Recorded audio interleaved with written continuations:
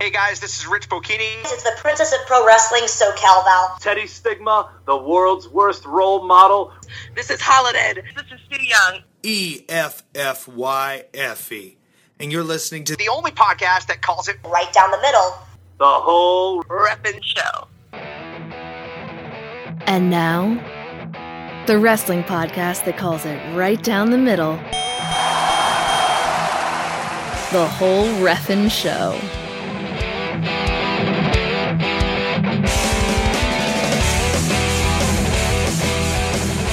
Hello everyone, welcome to another episode of the only wrestling podcast that calls it right down the middle. That would have to be the whole reffin' show. My name is Perry Smith. And my name is Daryn Beasley. And we both want to welcome you today to episode 80, the 80th episode, and it's shaping up to be a pretty good one.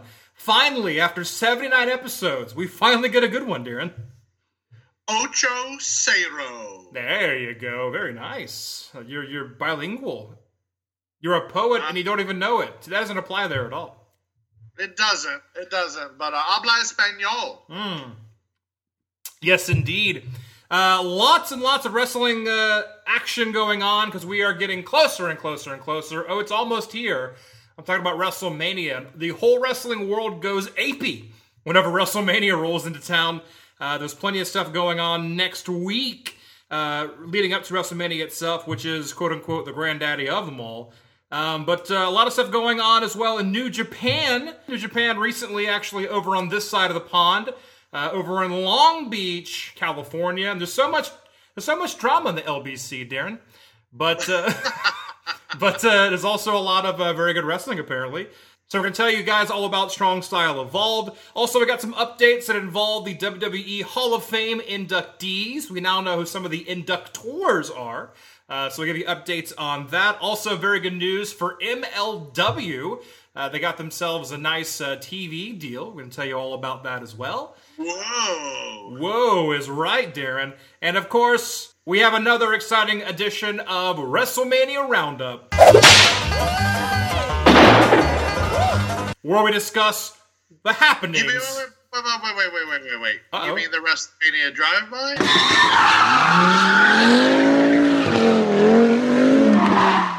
No, I think they understood me correctly, and you need to understand me correctly as well.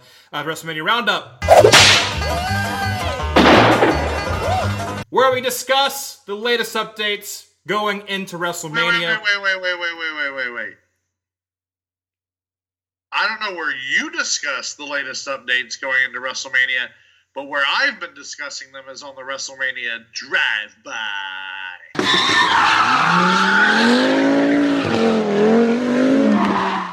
Well, perhaps you're thinking of a different podcast, because that does not exist here on this podcast. So we're going to tell you about that. Also, a big weekend for Fest Wrestling. For Fest Wrestling Hardcore Hunt, taking place in Gainesville, Florida, this Saturday, March 31st. And we're going to run down the card, but not just Daryn and I. No, we're bringing in a ringer. Folks. We're talking about a good friend of the show. And speaking of MLW, Rich Bocchini will be on the show today to help us break down the action. Rich Bocchini, he is a man for all seasons. He's a man for all independent wrestling organizations. Whether he's sitting next to Tony Schiavone or Max Gregg or Lance Hoyt, this man is the voice of independent wrestling, and he's a good, dear friend of the show, and I am so happy to have him coming back to the only wrestling podcast that calls it right down the middle, and we can do that even better than ever when we've got Rich on our side. That is true. He sits down next to some of the great commentators on the indies, and today he's going to be sitting down with us, right next to us, and far away on his personal computer via Skype kind of way. We're looking forward to that. Always nice to have Rich on the show. But that ain't all. We have another visitor on the show today. And speaking of Fest Wrestling, this wrestler is coming after the Fest Wrestling champion, the feminist icon Effy. Leva Bates wants dat gold. Well, she wants Daddy in the middle of the squared circle, and she's going to get him. Daddy's bringing the groceries. He's bringing the gold. and you know he's going to have that Fest Wrestling crowd behind him 110%. Effy says no chance blue pants, but what will Leva have to say herself about this matchup? This is a conversation that I'm really, really excited about. We'll talk to Leva about all sorts of things, and of course we will learn a lot about Leva. And we'll also learn a lot about what we might be expecting from Leva at the Hardcore Hunt. And if we're lucky, we'll learn a little bit about ourselves. She might unlock that inner nugget that you yourself could not find, Daryn. I hope so. I'm looking forward to that. So, that inner nugget, are you talking about the Rock Lord? Oh, wow. Yes. I'm talking about Nugget from the Rock Lords. You know, I had Nugget from the Rock Lords, the toy, which was a robot that turned into a rock. And when you can buy Transformers that turn into, like, jets and cars, I don't know why they thought a rock would be very cool, but regardless, because Nugget was shiny and gold, that's why. Well, my point is, my Nugget was shiny and gold until I threw him into my above-ground pool over the fall and winter seasons when I was a kid, and then when I retrieved him in the springtime, not so gold anymore. Not so gold. He did not stay gold, Pony Boy. A little tarnish there on old Nugget. You know, I bought Nugget at a Pick and Save. I believe that. I think everyone bought toys from Pick and Save back in the day. Dear listeners, do you even know what Pick and Save is? Well, I'd go down to the Piggly Wiggly and get me a can of Salomon. We had a Piggly Wiggly too. That's the thing. We had a Woolworths and a Wilbro. We had a TG&Y. That's right. Daryn is 100 years old, everybody. So TG&Y. Do you remember TG&Y? Now that's a weird one. That is a weird one. Yes. So we're going to talk all about. TG&Y stands for? No. Okay, first of all, do you actually remember the store? I do. Was it ice cream? No. No. Okay. TG&Y. No, they did have an ice cream counter at Woolworths. Though. There you go. Okay, that's what I was thinking of. TG&Y, toys, games, and yo-yos. What? How did they ever fail? Speaking of which, R.I.P. Toys R Us, by the way. R.I.P. Toys R Us. I guess every single one of these stores that I just mentioned. I guess if you charge twice as much as what things are worth, eventually people will stop buying from you. However, there's news that KB Toys might be making a comeback, though. Did you hear about this? No. Now this has become a morning talk show where we ask each other questions and go, did you hear about this? Did you hear about this? Oh, well, did you hear about this? Kelly, did you hear about this? Welcome Kelly Ripa to the show. Kelly Ripa, welcome to the only wrestling podcast that calls it right down the middle of the whole reffing show. So obviously we got a lot to talk about on today's show, Daryn. We are wasting precious little time. Let's start from the beginning. Let's start with some of them headlines. New Japan Pro Wrestling was in the United States for Strong Style Evolved. It went down at Long Beach, California, at the Walter Pyramid this past Sunday. And what a show it was, Daryn. Walter Pyramid, that's not one of the great pyramids, is it? I believe so, yes. Walter. Oh, so it was in Egypt. It wasn't in Long Beach at all. It was in Long Beach, Egypt, at a mini golf course where they have a Walter Pyramid at hole 7. No, it was the typical great show you would get from New Japan Pro Wrestling. Where they, that's all they know how to do these days. It really is, and they also when they incorporate all those ROH people.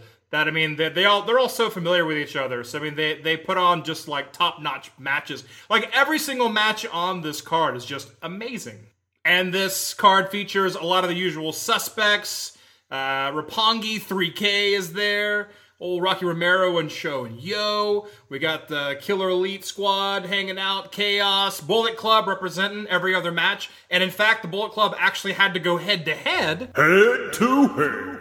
When Cody and Marty Scurll had to take on Tama Tonga and Tonga Loa. But they were able to defeat the Guerrillas of Destiny. It was not an easy win for them. Also, Brandy Rhodes is very fortunate once again that she can actually be called Rhodes on television. Not so fast, Cody. Not so fast, Cody. But the Gorillas of Destiny, I don't know exactly what their destiny is purported to be, but apparently on this night, falling short, they were not able to manifest their destiny. That's for sure. That is for sure. Also, Los Ingobernables de Japón was in action, of course. Naito. Always enjoy seeing Naito in action. And he always enjoys seeing you, too, out of the one eye that he holds wide open between his fingers. This is true. It was supposed to be Rey Mysterio Jr. taking on Jushin Thunder Liger. However, Rey Mysterio injured himself. Instead, you get Will Ospreay taking on Jushin Thunder Liger. And that was a pretty good match. At the end of it, Will Ospreay, who actually defeated Jushin Liger, did challenge Rey Mysterio down the road. So down the road, we'll get Rey Mysterio Jr. versus Will Ospreay. So that'll be worth the price of admission alone. That'll be very interesting. I think honorable mention for the night though, Jay White defending that IWGP US title against Hangman Page. I've never really been a big Jay White. Do you mean Switchblade? I mean Switchblade. I've never really been a big fan of Hangman Page, but this match actually made me like him a lot. It was a very, very good match. I was very surprised that Hangman Page could put on this caliber match, which that probably sounds horrible. But I didn't know he had it in him, and I was pleasantly surprised, I will say. But Jay White does hold on to that U.S. title. He just got it from Kenny Omega. He's not going to lose it immediately. No, man, no. Ain't going to go down like that. But, that match isn't even mentioned at all the next day at the water cooler, or the Twitter water cooler, as it were. Because that main event, that over 40-minute long tag team match between the Young Bucks and the Golden Lovers, Kenny Omega and Kota Ibushi, was just so damn good. Really, really good. The reformed Golden Lovers, they're back, Daryn.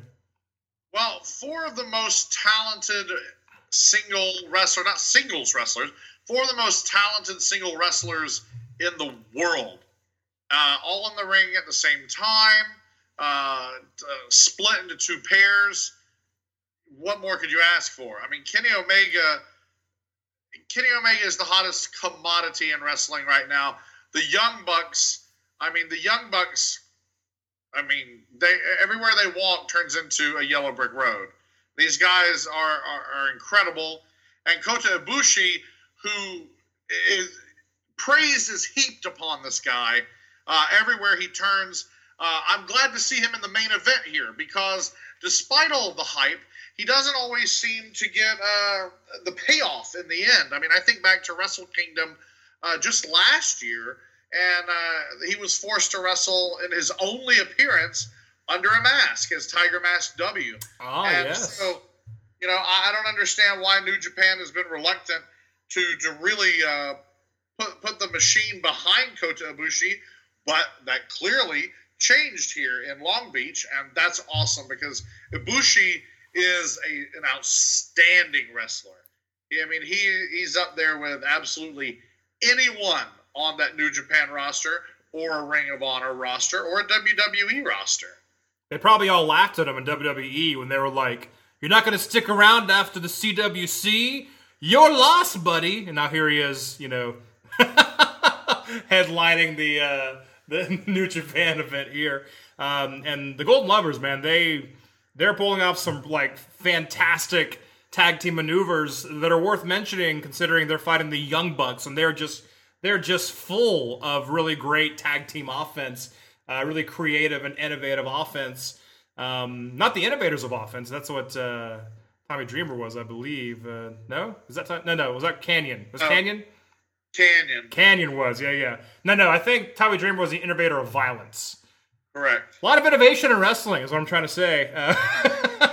But no, these are four, like Daryn said, four very talented wrestlers. Some of the most talented wrestlers you're going to find anywhere you go. Omega and Ibushi do get the win over the Young Bucks. And Omega wants things to be okay between him and the Young Bucks. He wants to be friends with them. And it seems like it might be working out that way. But Cody runs out and ruins everything. And that's how that goes. So it's the American Nightmare. I mean, it's a waking nightmare for the Bullet Club right now that they're trapped in. Yeah, I don't see someone named the American Nightmare as a face anytime soon. So Cody's just going to be a jerk forever, apparently. Jerk forever. Well, that might mean something else. All right, so great event. I'm sure it's going to be on New Japan's streaming service, if it isn't already, sometime soon. Definitely check it out. I mean, all the matches are definitely worth watching, but that main event, though, good stuff.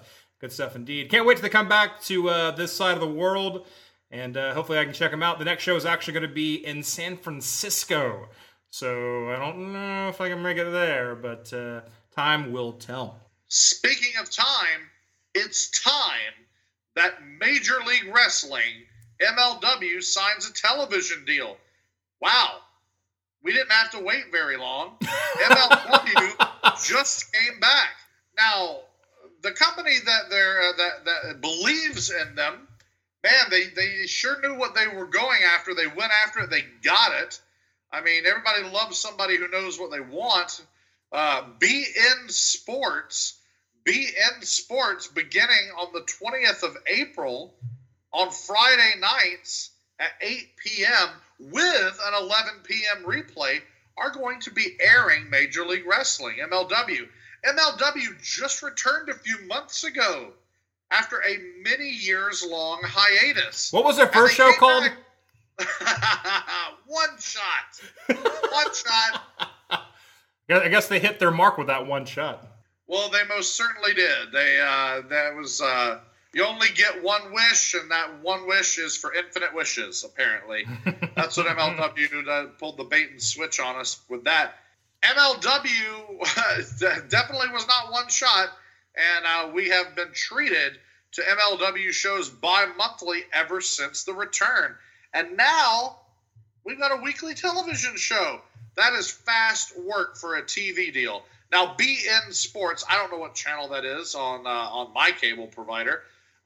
This is a channel that airs NCAA football, as well as international soccer and boxing. And from what I've read, the boxing part of BN Sports is really taken with the way that MLW presents its product. You know why? It presents its product like a sport, less like sports entertainment. And nobody likes that shit more than me. I love that. And because they have Rich Bocchini and Tony Schiavone calling the action, you know Tony Schiavone is calling MLW like a damn baseball game. And I mean that in the very best way. Right. It's a very professional presentation. It's no surprise they got picked up. Them getting picked up as quickly as they did is very surprising. But I mean, MLW Radio is the machine that's behind it as well, and that gets so many listeners, so it's kind of easy to fill those seats, or at least it would seem that way. Yeah, and it's going to be reaching even more people. BN Sports reports that MLW will now have access to 50 million households in the United States. Wow, that's more than that's more than a lot of places could say. Court Bauer, who is sort of the evil genius behind all things MLW, former WWE staff writer, former MLW leader, and current MLW Svengali, if you will.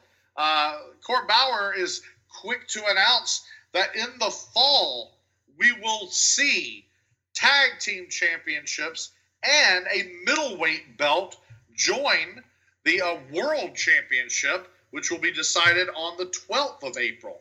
So now we are filling out this company with divisions, with championships, television deal, and hey, like we said at the opening of the show, with the voice of independent wrestling, Rich Bocchini, joined by Tony Schiavone. How beautiful and professional is the show going to sound, just for starters? Right. If you didn't know any better and you were in the other room like washing dishes and this just came on after an NCAA game, and you heard Tony Schiavone's voice, you'd be like, They playing old Nitro, or is this an old Thunder, or what's going on? So it's good for MLW. Obviously, it'd be good for any organization to get TV time. So good on you. Hey, MLW, you did it. You did it. I can't wait to watch this product. Well, speaking of seeing product on TV, WWE has never had that problem. And on the subject of WWE, we have some more updates involving the Hall of Fame. Now, I think they have officially announced all the inductees, but now we actually have more of a list of inductors. We found out last week that Edge and Christian were actually inducting the Dudley Boys, and Daryn and I actually argued, like, hey, why not Paul Heyman? That makes a lot more sense. But don't worry, folks, Paul Heyman will be there to induct someone, because Paul Heyman is going to be inducting Goldberg into the Hall of Fame. Hold up. I don't want to hear any single argument that says, man, Paul Heyman managing Brock Lesnar, very big part of Goldberg's last run. That's not an untrue statement. That does not mean he needs to induct Goldberg into the WWE Hall of Fame at all. I don't care how big a part Heyman was in this last run. The last run is not what makes Goldberg's career Hall of Fame worthy. At all. At all, at all. Bill Goldberg had a Hall of Fame worthy career before he appeared in the WWE the first time all those years ago. I agree. Bill Goldberg, I don't understand. Having Heyman induct him would be like having Michael Cole induct him, because Michael Cole called those matches. That match when he fought Kevin Owens and won the Universal title. Called that match against Lesnar. You might as well you might as well have like the cotton candy vendor at Camping World Stadium who saw the match that went down at WrestleMania 33. He's inducting Goldberg. He was there. He was instrumental in Goldberg's Hall of Fame career. Right. Here, we brought Helen Keller to induct Goldberg. I love that it's a Helen Keller joke, in that it involves Helen Keller, but it's not your typical Helen Keller joke. But no, that would make just as much sense. You could have like Bischoff induct Goldberg, because he kind of made Goldberg. Yes. But I think the double whammy of that is Paul Heyman inducting Goldberg, yet not inducting the Dudley Boys. That's kind of the major problem with that for me. He's gonna fucking be there anyway. Are you kidding me? And he's not gonna induct the right person, or persons, I should say. There are exactly 3 people. Okay, God Almighty. If we're just saying that anybody can induct anybody, then just have it anybody induct anybody. But if we're trying to connect things, if we're trying to make it make sense, then really there's only like 3 people that can induct Goldberg. Bischoff, probably DDP, or maybe Hulk Hogan. DDP for being like, sort of like dyed in the wool, born and bred, Atlanta, power plant, WCW, kind of that thing. Friends with Goldberg. Bischoff for creating Goldberg. And Hogan for the match that no one will ever forget in the Georgia Dome, where Hogan puts over Goldberg and Goldberg wins his first ever world championship. Right. Outside of that, Heyman inducting Goldberg is just stupid. Well, you forget, Daryn, WWE likes to pretend that only their history exists in wrestling. So, instead of having basically anyone from WCW induct Goldberg, they pretend, that whole thing didn't happen. He was only ever a WWE guy. Dudley Boys, EC who? No, TLC. That's what made the Dudley Boys. So, it's all fake bullshit. # fake bullshit. Well, and speaking to the point, but to return to the thing about the Dudley Boys, I got messaged last week from a friend of the show, longtime listener, dear listener, Ryan Kelly, who remarked that how could I, of all people, not suggest that Raven, who created the Dudley Boys, how could I, my favorite wrestler of all time being Raven, how could I not suggest on our podcast, the only wrestling podcast that calls it right down the middle, how could I not suggest that Raven be the one to induct the Dudley Boys into the WWE Hall of Fame? And I responded to him as I will respond right now publicly, which is to say, because I do try to answer things. Unfriend. Yeah.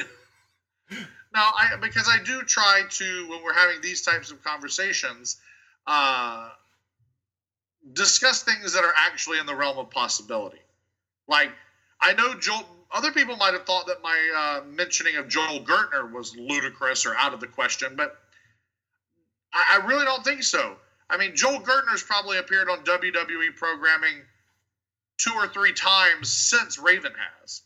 And I know that they got Raven to come back for that top 50 moments in ECW, but he's not a guy WWE is just going to bring around.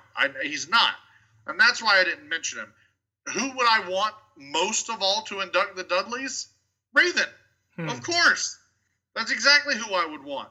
But I know that's never going to happen, so I'm only now I'm wasting time. But I chose not to do it last time because I didn't want to waste time. So now I'm wasting your time. Thank you, Ryan Kelly. Very nice. Also, moving on, this will make a lot more sense. Molly Holly inducting Ivory into the Hall of Fame. That makes sense. They actually wrestled together, and they didn't really have much of a career outside of, outside of WWE, except for Ivory's glow days, maybe. But I mean, it makes sense, right? There's not a whole lot to add to that, except for like, oh, okay, I get that, and that's kind of it, right? Right. There's nothing to be angry about here. It works for me. And it'd be nice to see Molly Holly again. It will be very nice. But why isn't Paul Heyman doing it, Daryn? Because when you have, and then he... Okay, no, that's fine. I'm okay with that one. Also one that's kind of a no-brainer, makes all the sense in the world, would be the Road Dogg inducting Jeff Jarrett into the Hall of Fame. The Roadie! If we get to hear him sing My Baby Tonight, I think it'd be all worth it. What do you say, Daryn? Yeah. If 2018 Road Dogg Jesse James, if he stands on that stage in New Orleans next week and sings I Can't Wait to Be Alone with My Baby Tonight, that will, beyond any shadow of a doubt, be the highlight of the WrestleMania week.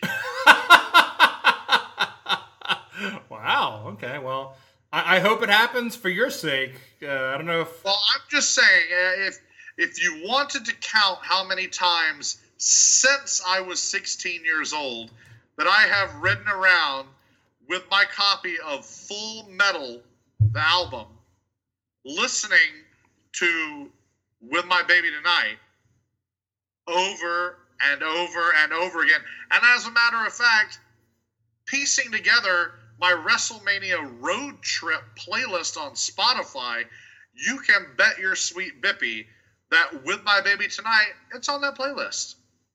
My sweet Bippy has been betted, and I'm doubling down on it that it's what you said it was. So we'll get it, and the odds are in your favor that might actually happen, Daryn. So fingers crossed for you.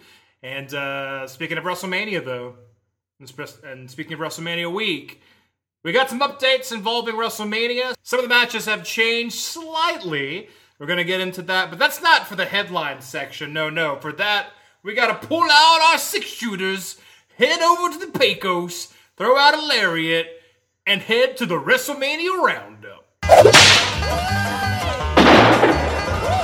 And while you're heading that way, I'm pulling on my knuckleless leather gloves, putting on my driving cap. I'm grabbing a hold to my 6-speed, and I'm popping the clutch because I'm on the WrestleMania Drive-By.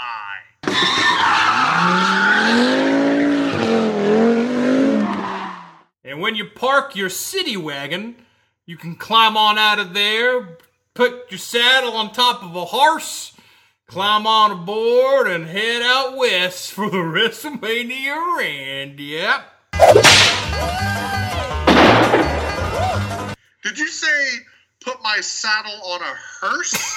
No, a horse now. Well, I think that I might put my saddle on a hearse, much like The Undertaker, and I'll grab a hold to that 6-speed on my hearse, and I'll pop the clutch, and I'll squeal Ratfink style, Dragula style, all the way down I-10 to New Orleans, because we are on a drive-by.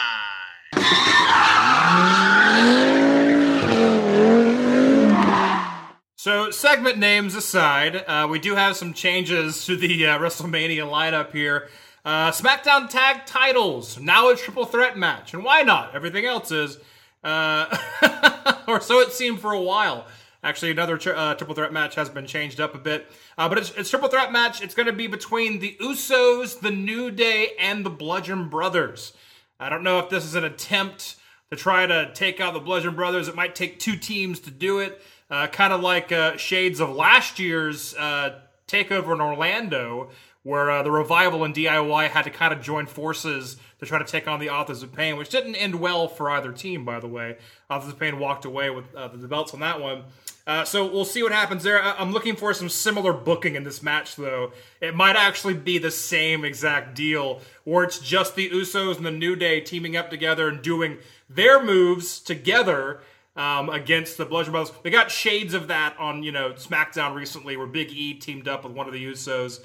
I forget which one. And the Usos and the New Day themselves, and they're fighting each other the last time, they actually did each other's signature moves. So, I mean, they know each other so well, it makes a lot of sense. And to say this one more time, to go back to that TakeOver Orlando Triple Threat Tag Team match, that is one of my favorite booked matches I've ever seen. I love that match so much. So, I won't say it'll be that, but it should be interesting. It will be interesting. To go back to the very first thing you said, which was, it's a triple Hi, threat. my name is Perry. Or rather, Goo Goo Gaga. The first thing I ever said. The first thing you said at the beginning of this little monologue. Okay, thank you for belittling it. That's a little cute thing. Your mouth was making those sounds again where you say things. Don't mansplain to me, Daryn. I'll mansplain wherever I like, and I will also manspread wherever I like. Fair enough. That sounds gross. Yeah. You know what? I don't even know what I'm talking about. But that's the core of our show, isn't it, Daryn? So Triple Threat Tag Team should be a lot of fun. Another change. Last week we mentioned Daniel Bryan's clearance medically to return to action. Yes. There you go. And we thought Bryan seemed like he maybe wouldn't want to take place in any kind of tag team match that involved him and Shane McMahon taking on Owens and Zayn. We got swerved because that's what's going on. Daniel Bryan and Shane McMahon will take on Kevin Owens and Sami Zayn. Kevin Owens and Sami Zayn recently lost their jobs with the company. Wink. And if they win, if Zayn and Owens wins, they get to come back. They get rehired status for the company. So didn't this kind of happen already a couple of pay-per-views ago? Where they would be fired if they didn't win a match or something like that? I don't. It absolutely did. Okay, yeah. I'm so ready for something worthwhile to happen with Kevin Owens again. And not to mention Sami Zayn, but especially Kevin Owens. This guy was the biggest deal just a few years ago. The biggest deal, as he was a bull in a china shop down in NXT, and I will, to this day, stand by that series of matches that he had over that summer with John Cena. Those matches are, they're a true testament to not only what a star Kevin Owens is capable of being, but the way that John Cena can wrestle. That spotlighted both of those dudes. Kevin Owens, who they thought wasn't ready.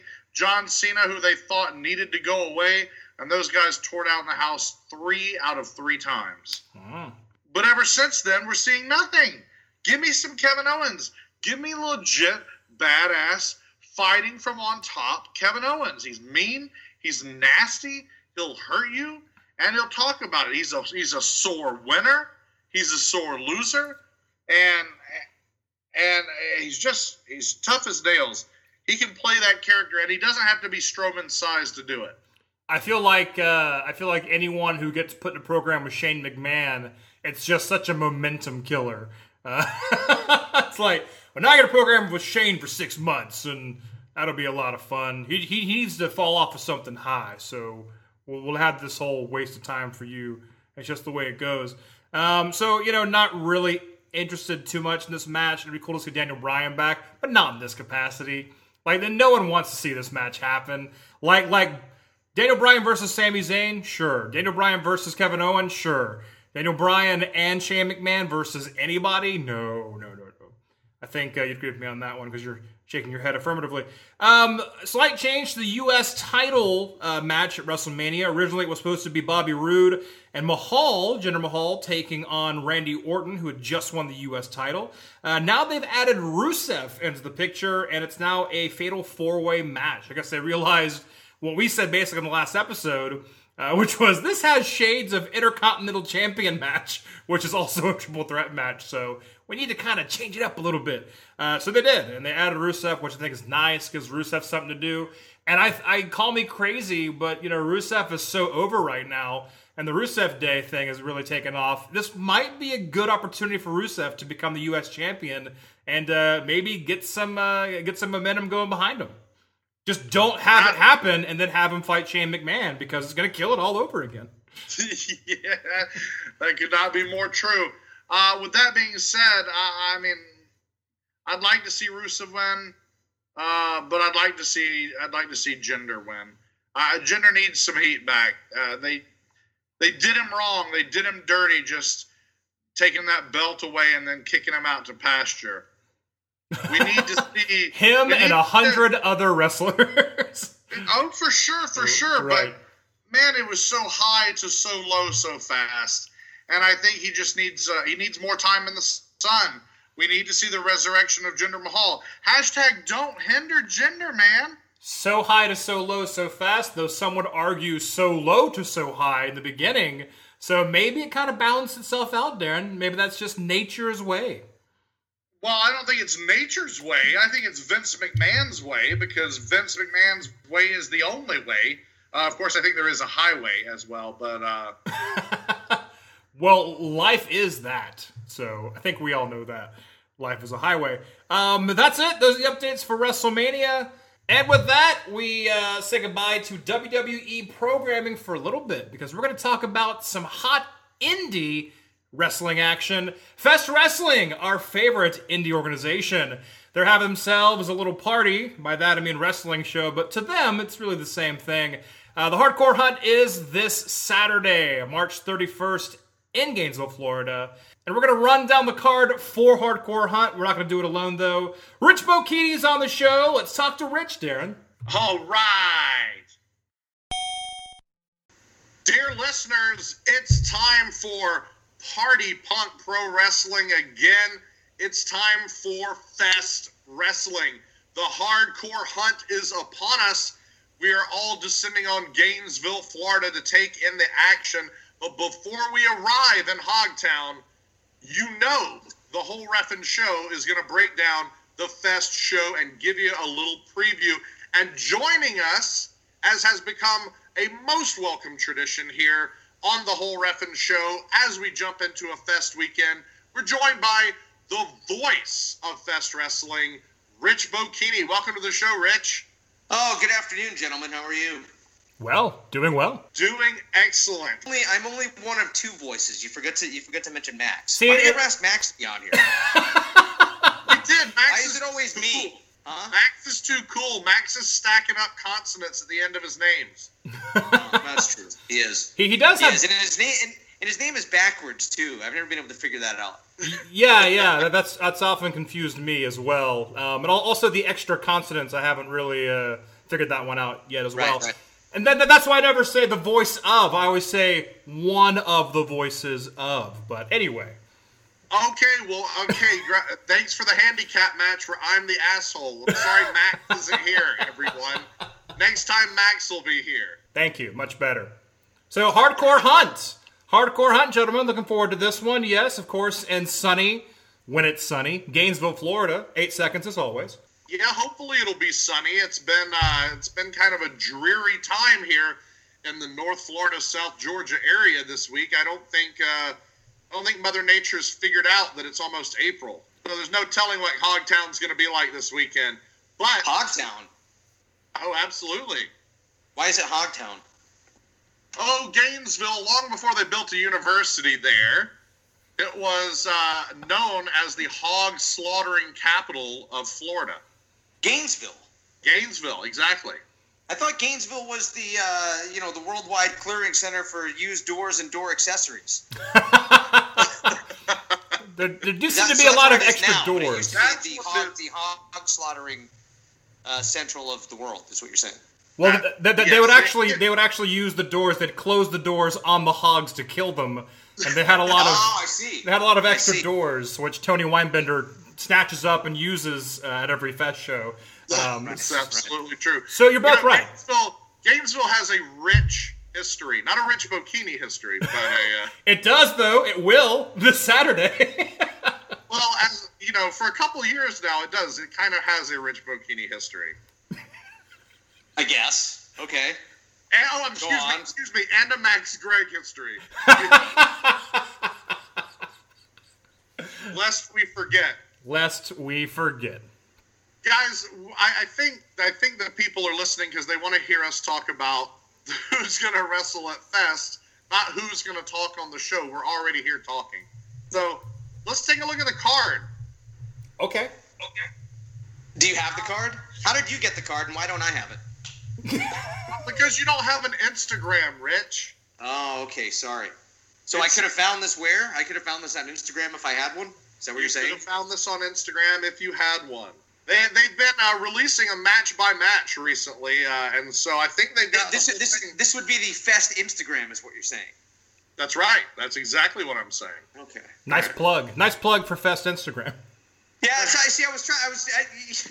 I'm trying to lead him there, and he's just not getting it. I'm like, okay, so where on Instagram, where would I find this? That's when you give out the address. Oh man, we'll have to say yes. As a matter of fact, at Fest Wrestling on Instagram. Fest Wrestling, Fest Wrestling, dear listeners. Fest Wrestling on Instagram. You can look at all their pretty pictures, and you can share their pretty pictures. And there you go. You're used to the listeners are used to my spiel on Instagram, but only when I'm talking about the whole reffin' show. THEWHOLEREFN. Has anybody ever told you that you sound like Penn Jillette? Oh, I don't know why I'm hearing that. But right now, your presentation it's very Penn Jillette. Oh well, I take that as a major compliment as a lifelong fan of Mr. Gillette's humor and magic. I'd much rather he did an impersonation of Teller than Penn Jillette. Oh, you Penn and Teller fans will laugh at that one. I'm with you there. I am. Hey, why don't you try doing your Teller your Teller impersonation and we'll handle this stuff here. Okay. What do you say? Starting now. Okay, if I'm doing Teller, that means you two fuckers have to talk. Oh wait! I thought I was doing Teller. Oh my God! Right.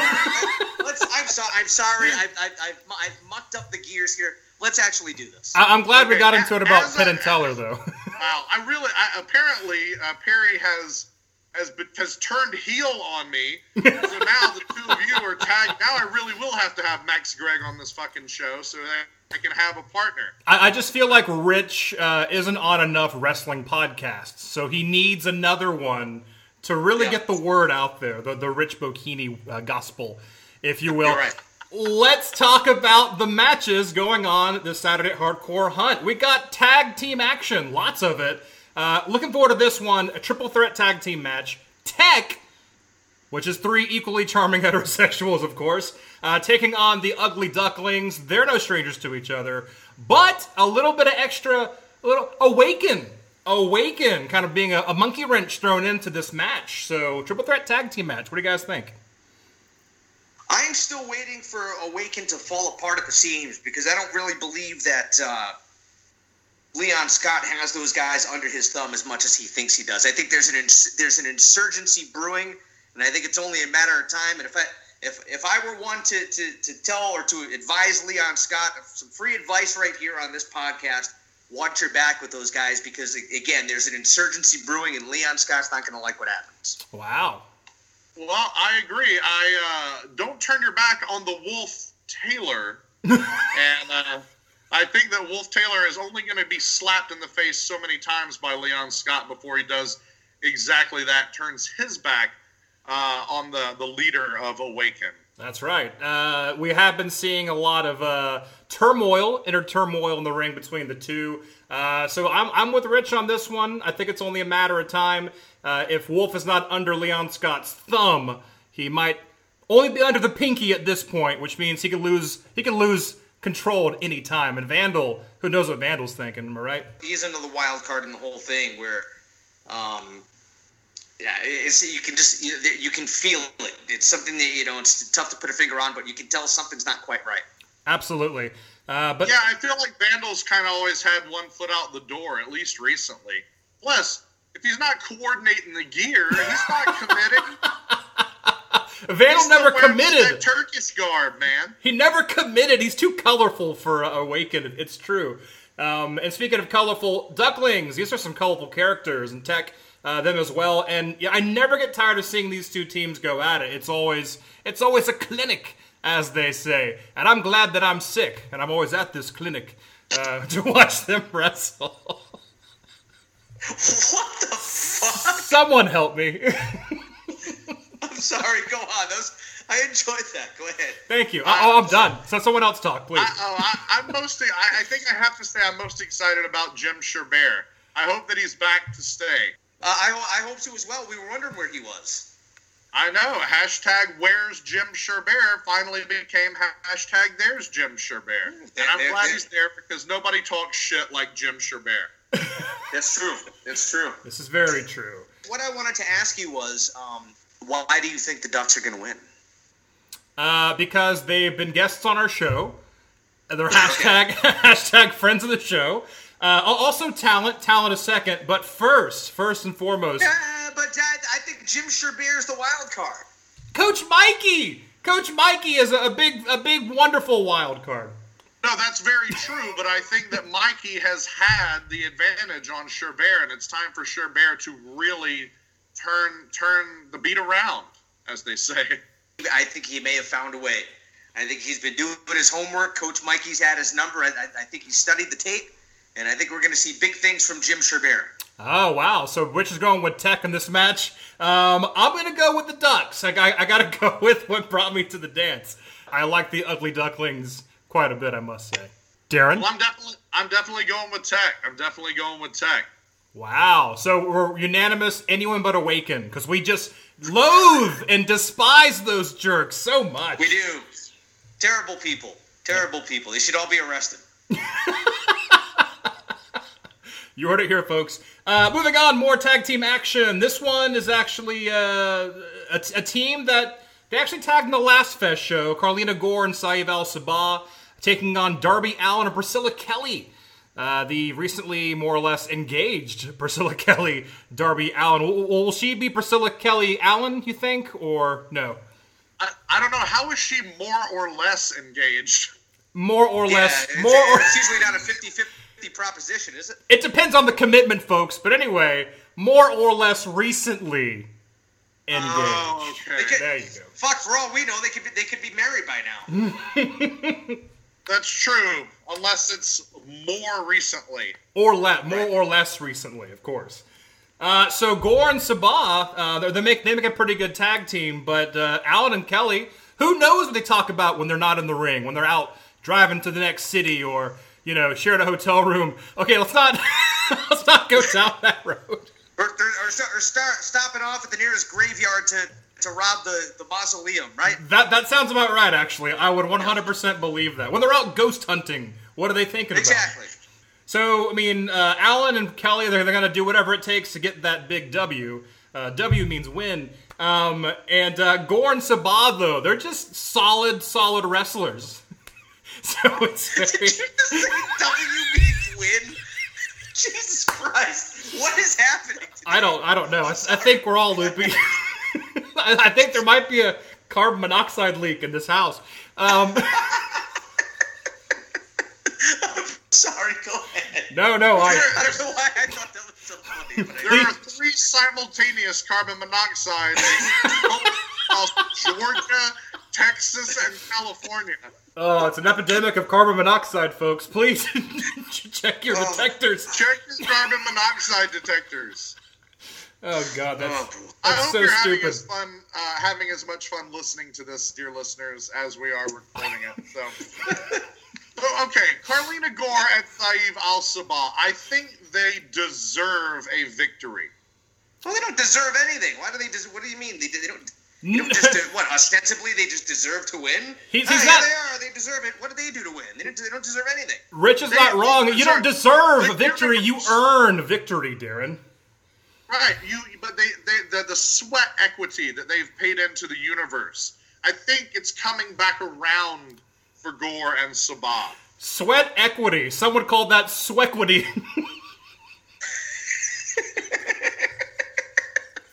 Hashtag swequity.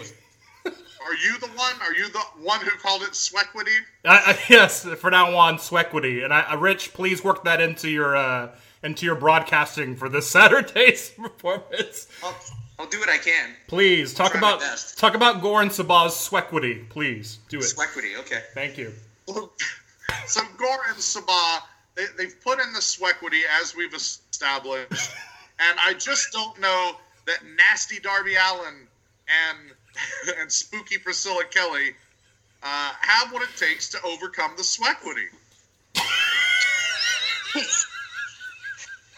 We've got right off the rails with this one. All right, let's move on to the next match. Well, no. Okay. Swequity aside, both these tag teams, they've tagged before. They know each other. They know what their capabilities are. They only get better and better every match. So it's a toss-up, really. But, I got to give it to Alan and Kelly just because there's that closeness. They're a bit more close, a bit more, in each other's heads. So in a tag team match... More experienced as a team. There you go. Thank you. You've done this more than I have. So you're better at it. What do you think, Daryn? Well, I'm going with Team Swequity.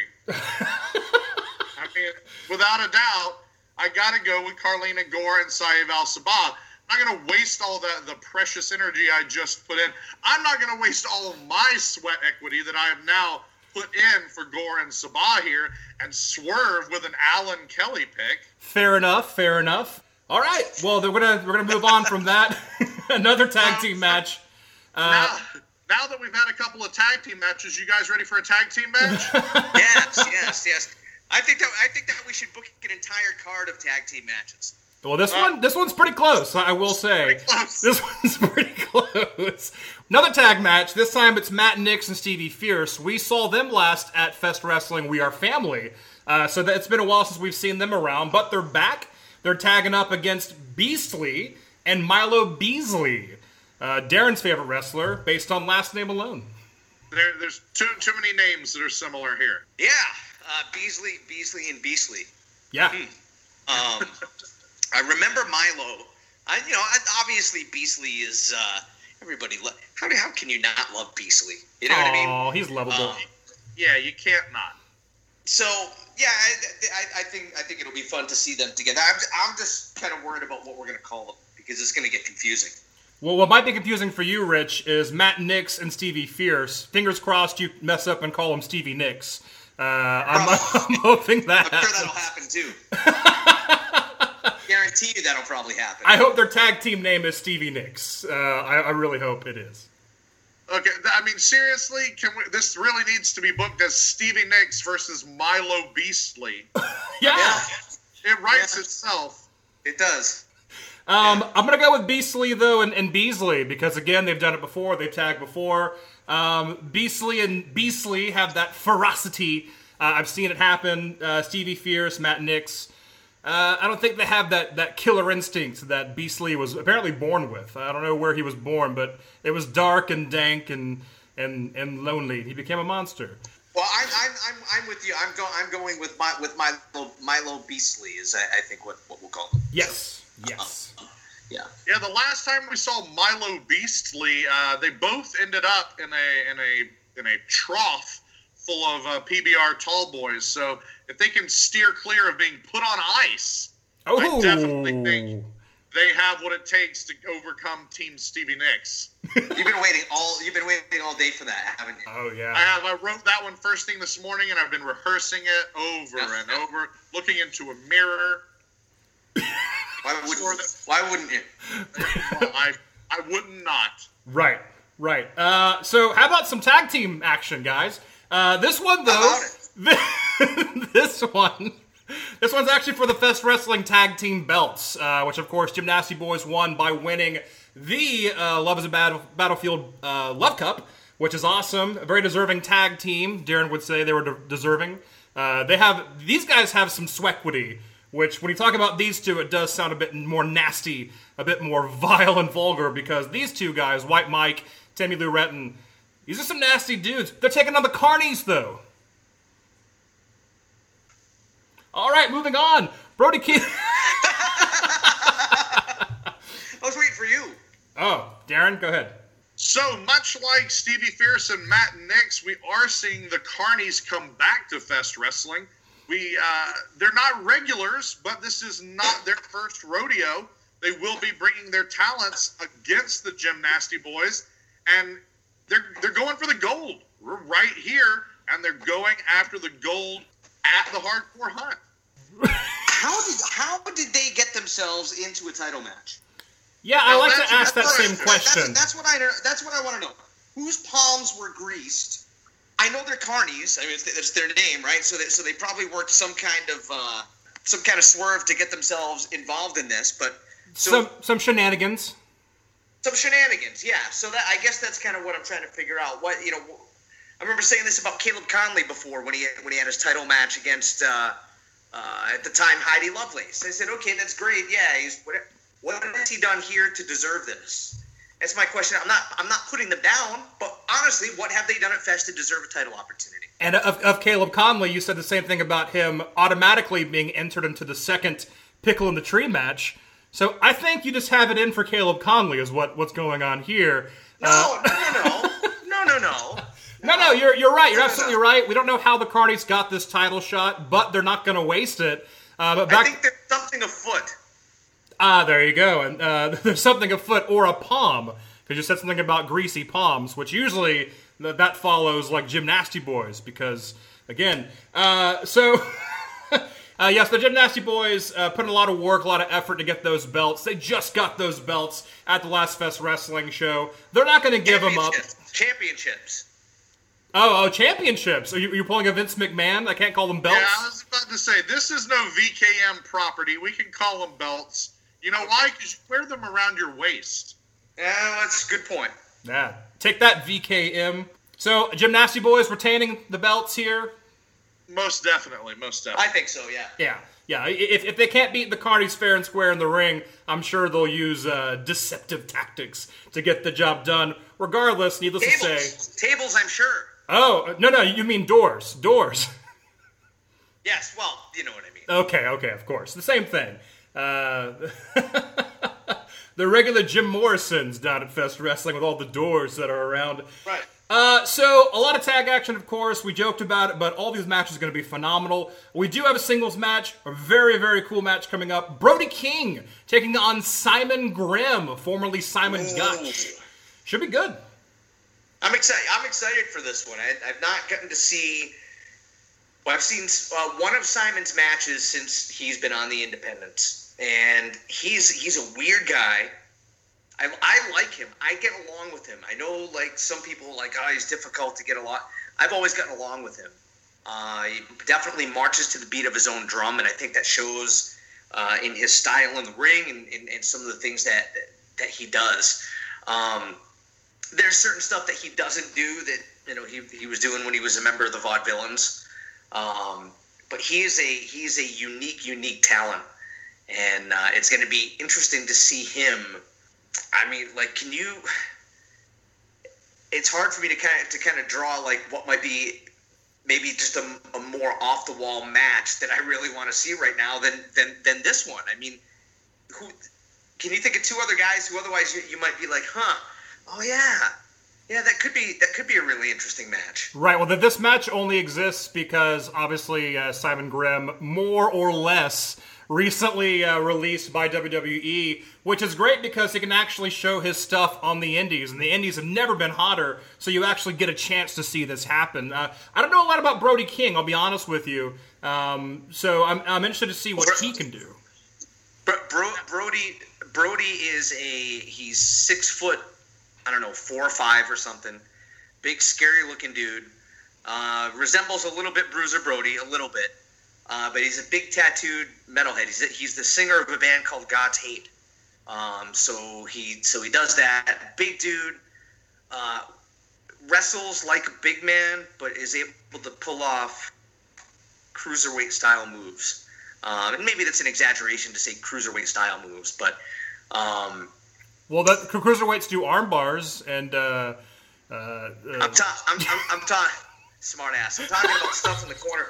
I'm sure there's a name for it when you hop to the second ropes, hop to the top rope, and then the moonsault. High flying, high risk maneuvers, not typical of a large man.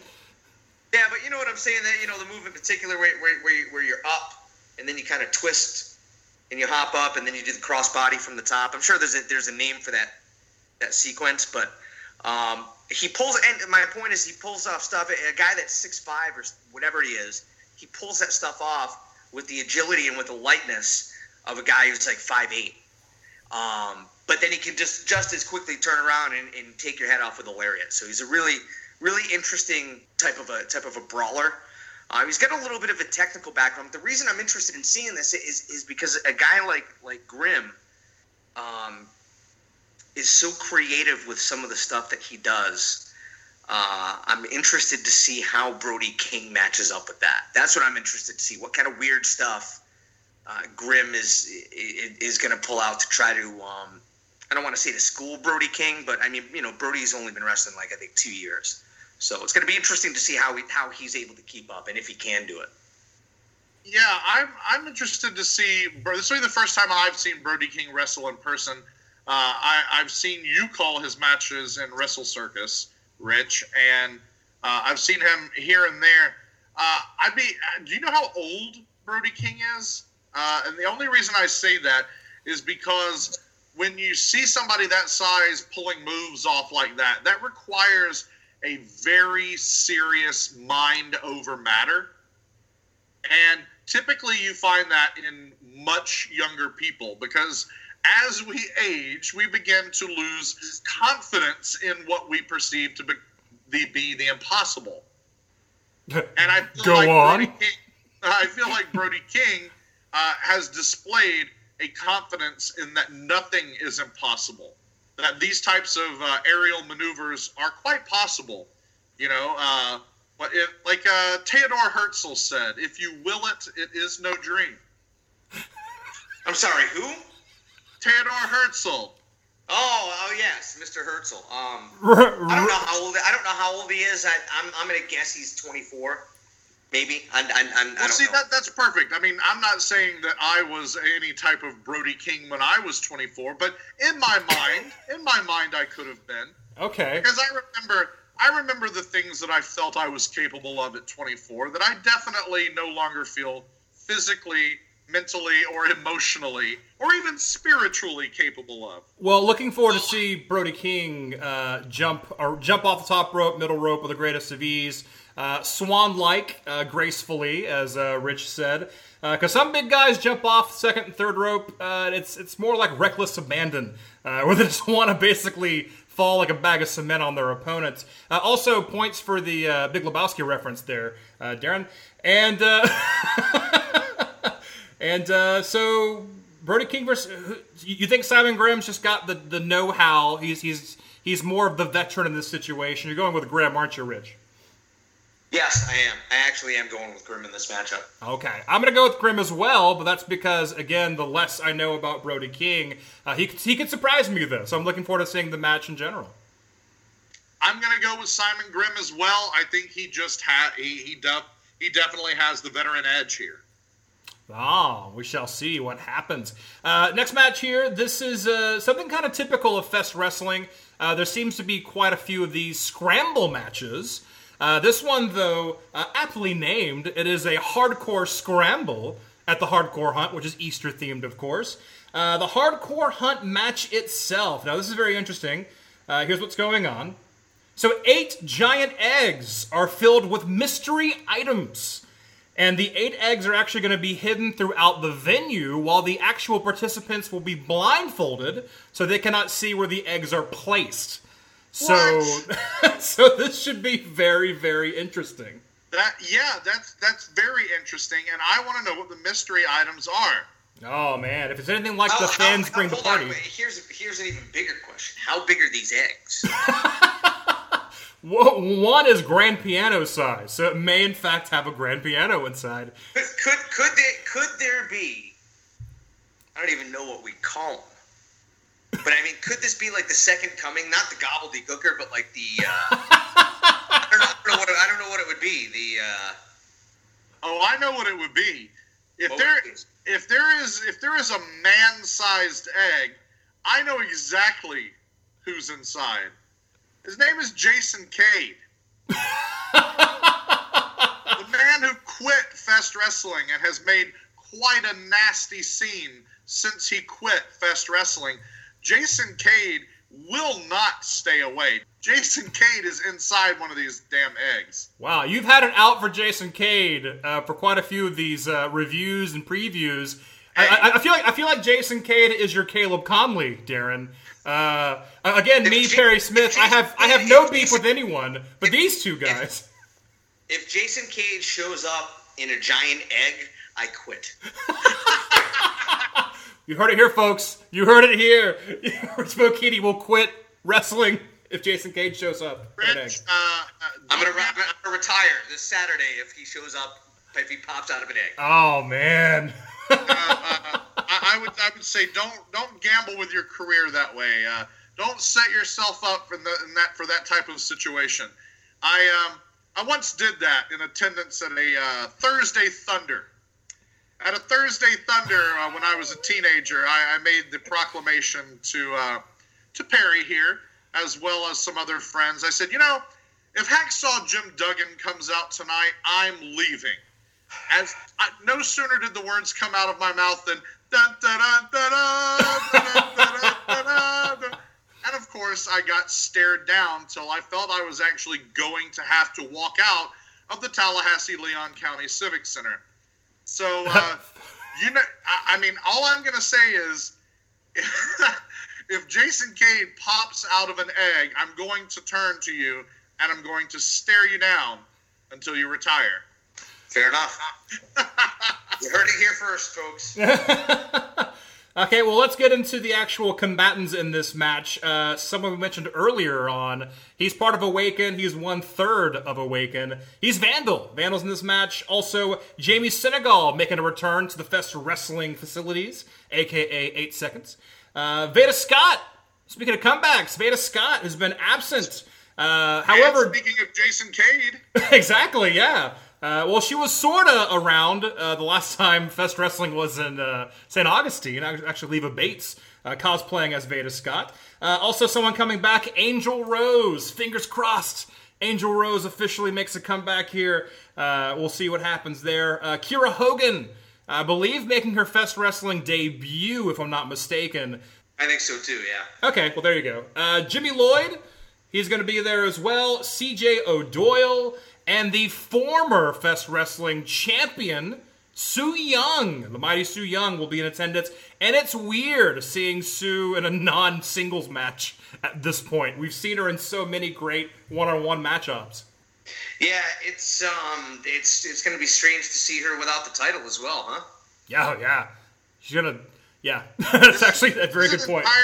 This is an entirely different capacity.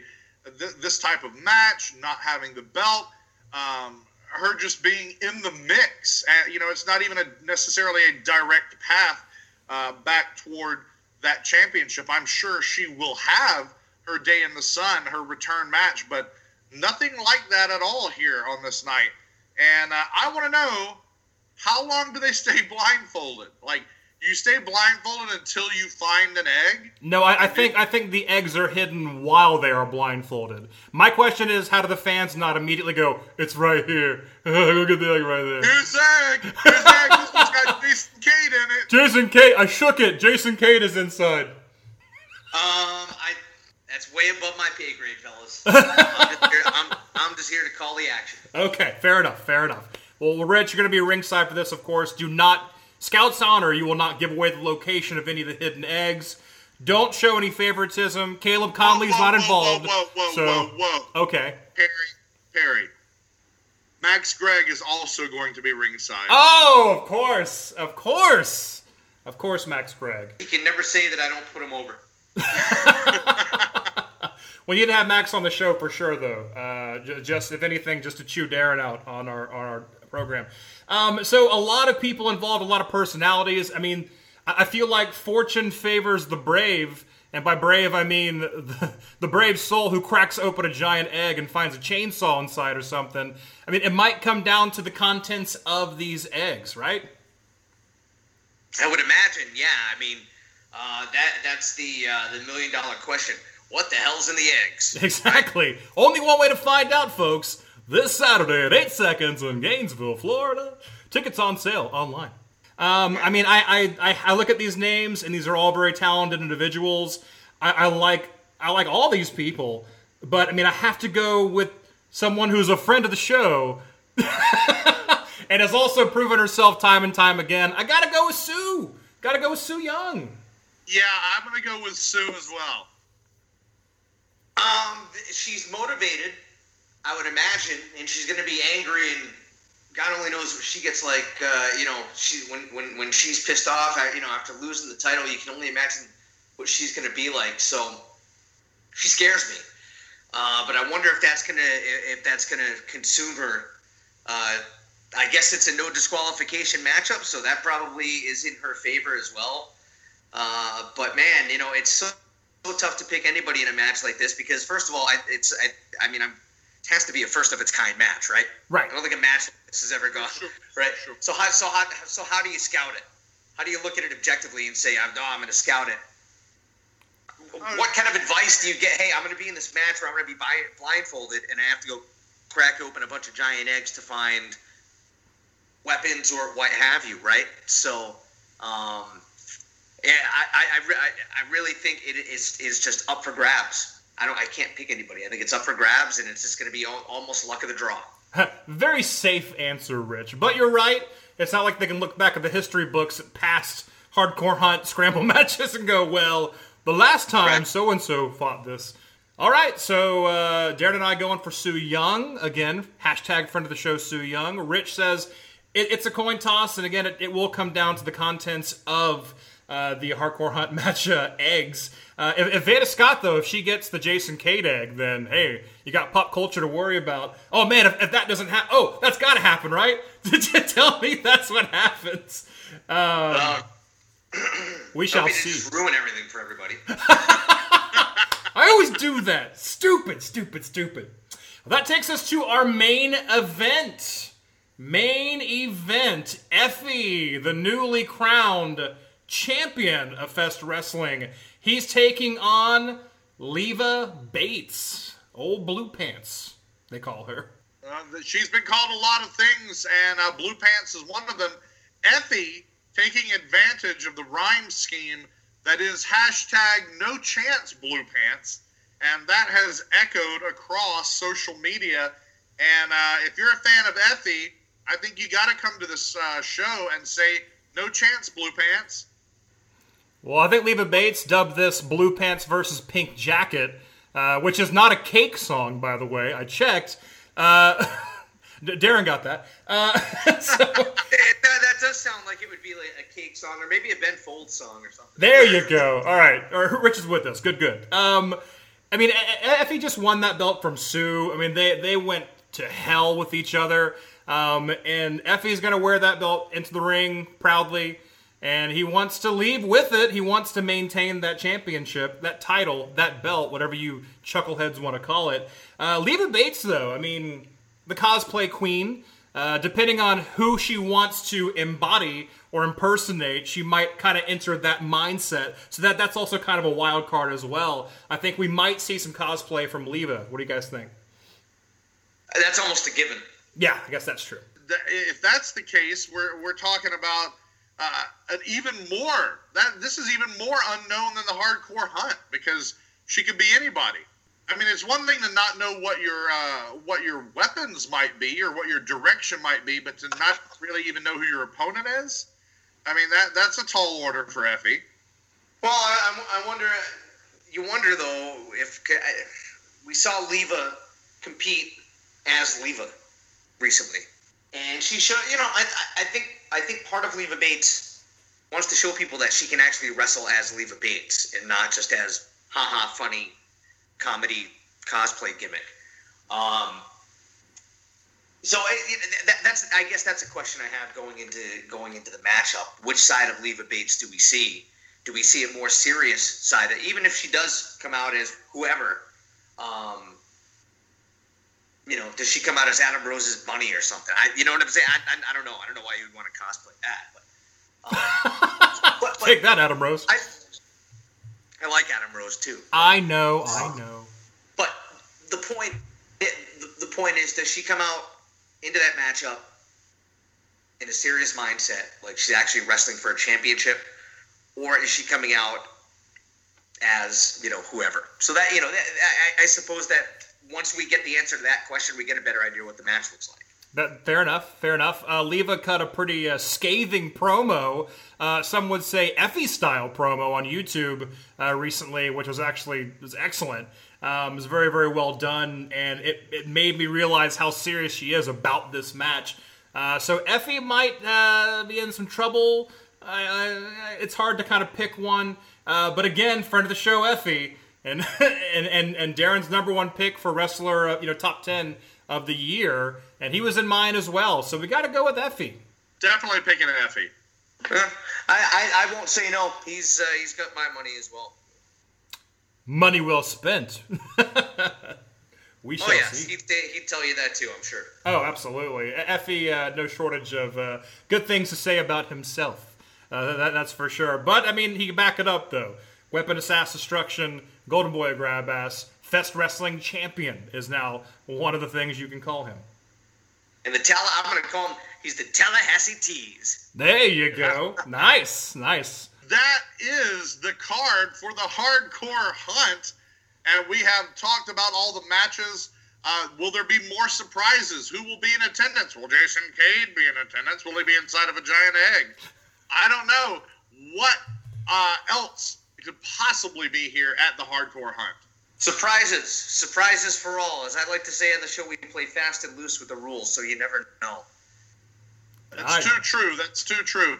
I cannot wait to hear you call these matches, Rich and Max. I am really looking forward to this card. I'm looking forward to seeing it in person. I'm looking forward to seeing it played back with the pipes going of Rich and Max, and all the full presentation. I'm excited to see I'm excited to see what might happen earlier that day, which we get in a nice produced package.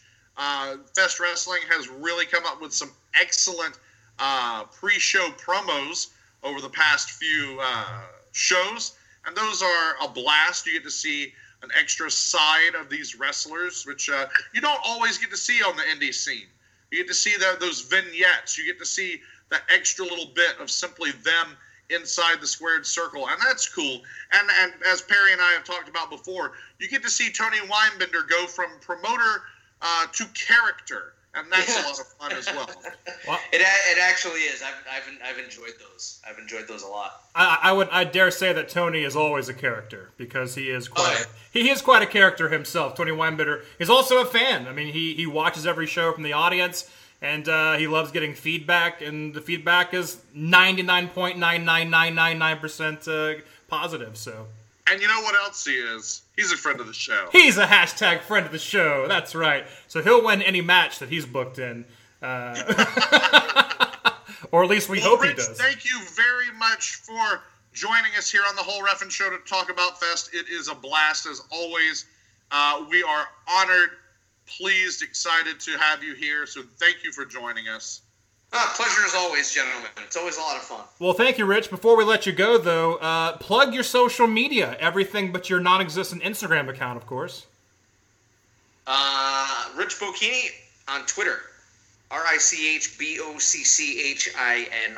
And that's pretty much it. That's the only social profile I have. But between the stuff with Fest, Wrestle Circus, MLW, which just announced a worldwide TV deal with beIN Sports, so that's ramping up.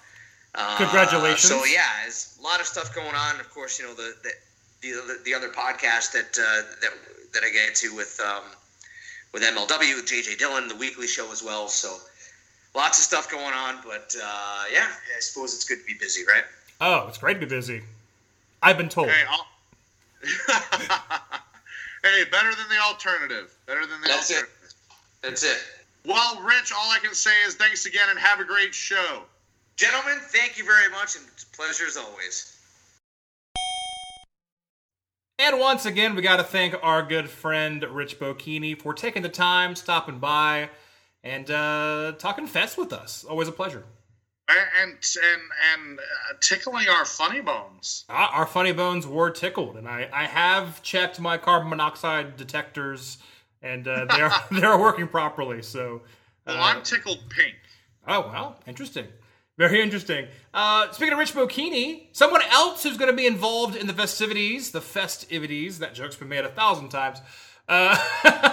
She's actually going for the gold, as they say. She's going for that Fest World Championship title. She's got to go through Effy first to get it. Leva Bates is the guest on our show today, and we got plenty to talk to her about, not only Fest Wrestling, of course, but her illustrious career in the squared circle. And let's just get to it, man.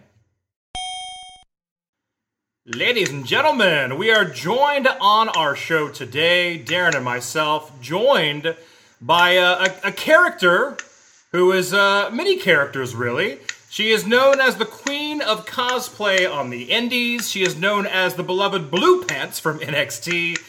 You might know her as Leva Bates, and on this Saturday, she is coming for Effy's Fest Wrestling World Championship title.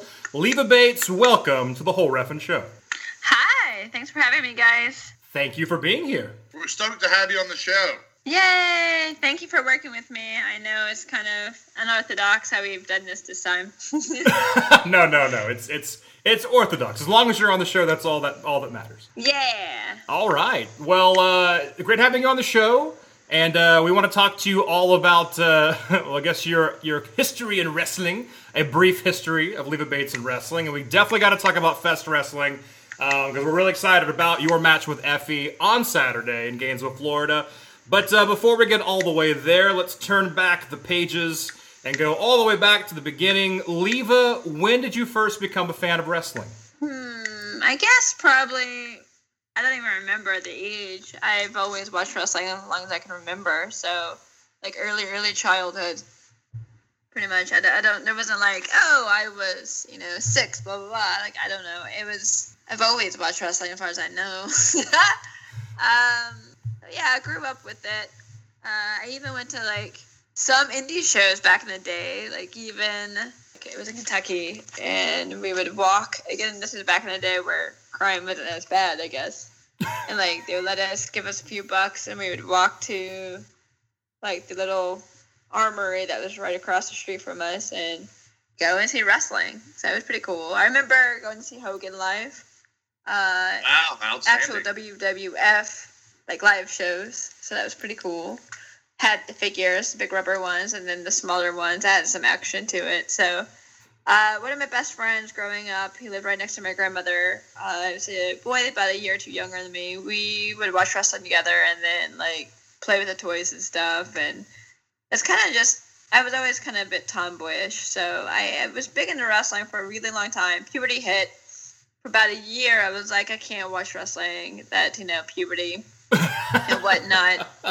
And then that was around the time of when I got back into it was Monday Night Wars. Oh, yeah. Between WCW and WWE or F. I don't know what it was at the time. Raw versus Nitro. And that got me back into it. Especially it was like a crazy lucha match. I remember I was over a friend's house.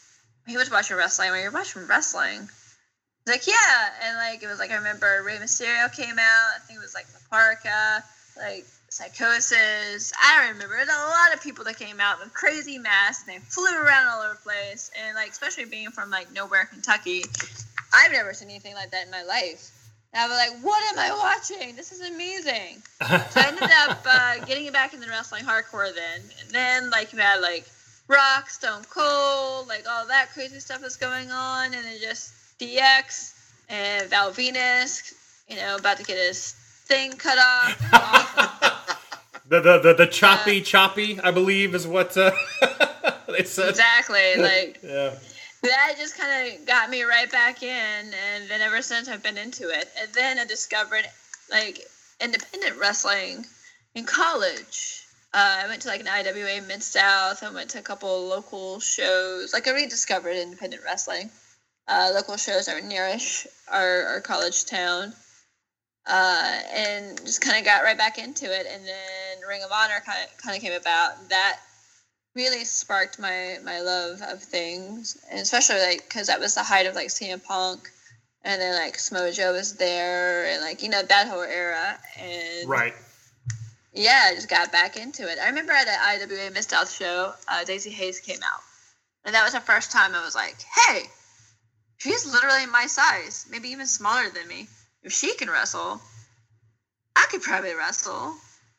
But I didn't really think anything of it. I was going to school to be an actor with radio, TV, secondary degree, doing production and stuff for that. And I was like, I didn't think anything of it. But then eventually when I, different paths, different choices, different gigs, acting gigs took me to Orlando, Florida, where I was working at Universal Studios. And TNA was filming on a regular there, like every 2 weeks, I think. And I would go because I could get in for free, because I'm already there, free wrestling. And I just started meeting people there, and they're like, well, if you love wrestling so much and you do stunts, you act, you dance, why don't you wrestle? And I'm like, why don't I wrestle? I have a degree in acting and I have a degree in radio and TV production, but there was no degree in wrestling, so I don't know how that one does that. They're like, well, there's specialty schools. So I went with a friend and signed up, and next thing you know, a million years later, here I am. Nice. That's a pretty cool, ringside to in-ring transition story. It really is. It's kind of cool because I did a Diva Diary video, and I talked about the IWA Mid-South where Daisy Hayes came out. They found it. They found that show, and they found me in the audience. Oh, and, wow. I don't even look like me. I had, blonde hair. I look completely different. And they actually found that. I'm like, how did you have time to know how to find me? But they were asking me questions who else was on the show? And I remember Jimmy Jacobs was there because he was like Huss, Huss, Huss. And I remember who is the guy that comes out to Wheatus and is the longest entrance ever? It's a lot of people now. Yeah, but it was teenage dirtbag. It was like Nasty Neil. Was that his name? Maybe. And I remember, like, that just really stuck out to me because he stood on top of a vending machine. I thought it was the coolest thing ever. Like, how did you get up there? That's amazing. But, like, it ended up, I guess because of the clues I gave them, they were able to find the show and found that clip. Blew my mind. That looks so weird. Oh, well, and then in this technological day and age, you can basically find the tape of anything, thanks to the miracles of YouTube and such. A lot of people found me in the audience at Impact, too, or it was TNA at the time. So they're like, "Oh, hey, is that you?" Yeah. Yeah. Stupid. Yep, that's me. Invasion angle. Exactly. You were just working a really long angle, is what that was. You mentioned that you work at Universal Studios Orlando. We have something in common because for 6 long years I worked at Universal Studios Hollywood as a Universal Studio tour guide, giving tours the TV and movie studios to strangers. So we both worked at Universal Studios. Oh wow, that's awesome. Yeah, that's all right. You know, Leva, you mentioned Rey Mysterio, and that really really got my attention because I thought back to. You know, I went through my own couple of years around puberty where, put away my Ninja Turtles, put away my wrestling, put away my Spider-Man, and then all of a sudden, Scott Hall comes out on Nitro and everything changes and nobody can look away. And then I see Rey Mysterio. It was exactly that. When I saw Rey Mysterio, Scott Hall brought me back to wrestling. And then I see Mysterio flying around, and I thought, I've never seen anything like that before. So I can totally relate to that idea of seeing Mysterio and Psychosis on American wrestling and being blown away. Yeah, I was like, what the hell am I watching? Yeah, that second hour belonged to the cruiserweights on Nitro, for sure. It was great. Yeah. And then also I got sucked in by Jericho and like the rule book. Oh yes. And the ponytail on top of his head. Oh, fantastic! Yeah. Oh yeah.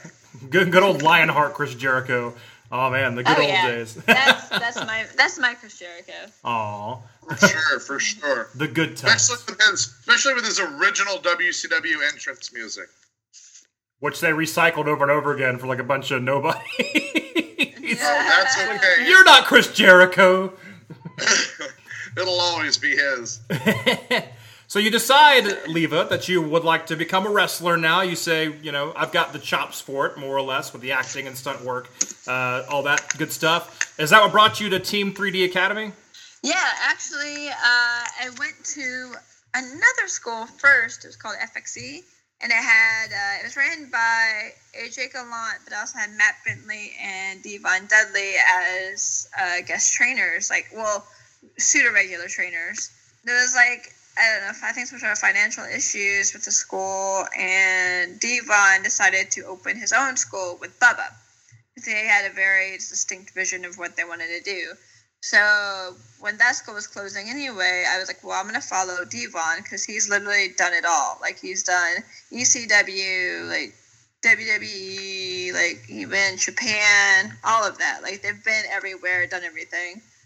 That's the person you kind of want to learn from. Someone who's been there, done that, and that's supposed to, Absolutely. I kind of did something. So I followed him, and then I've been at the Team 3D Academy ever since.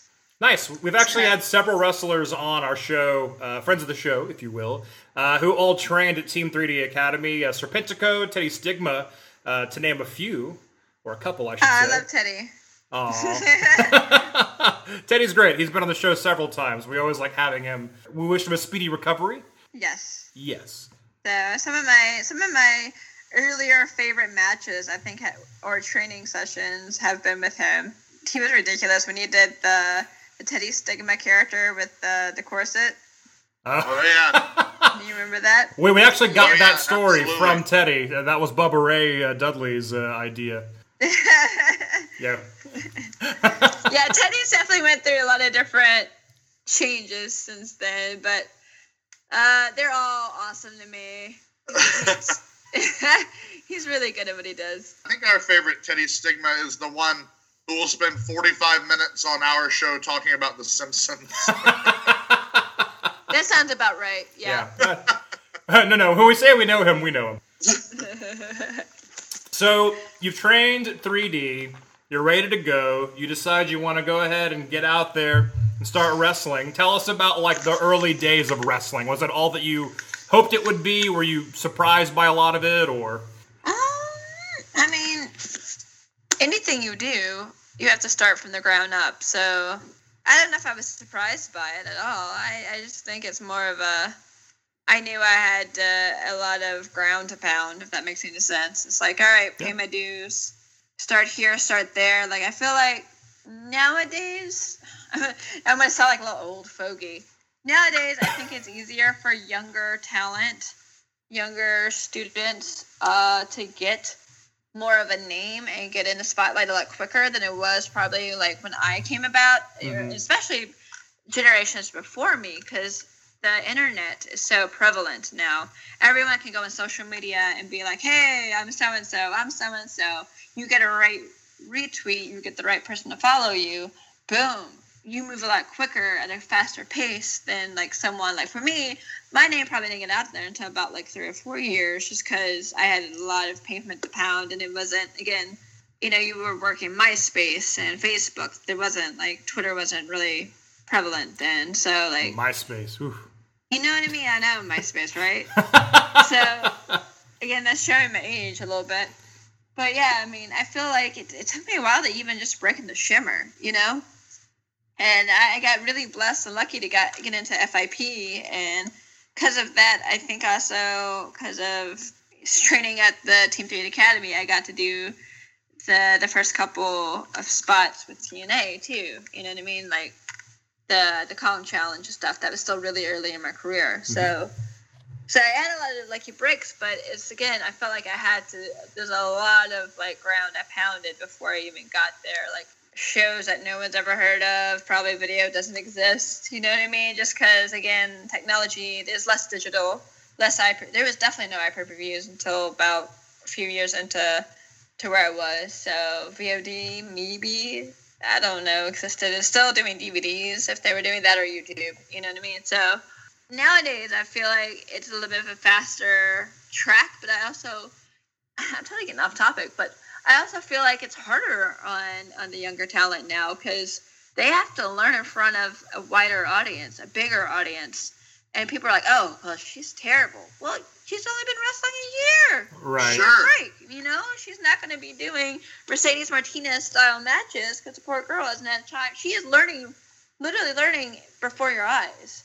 Technically, even a vet like Mercedes Martinez, we all are still learning right in front of your eyes. So the scrutiny is a little like, you got to give a lot of these people a break, Yeah, the scrutiny is super intense now that spotlight is so heavy on the indies these days. And the spotlight is there, and the access is there. I mean, the audiences are there, and then because of technology, the video is ubiquitous. Everywhere you turn, you can see any small-time show up to the biggest shows instantly everywhere. From 10 different points of view. Like, you can get a fucking 360 of your match, if you go find the right people who recorded it.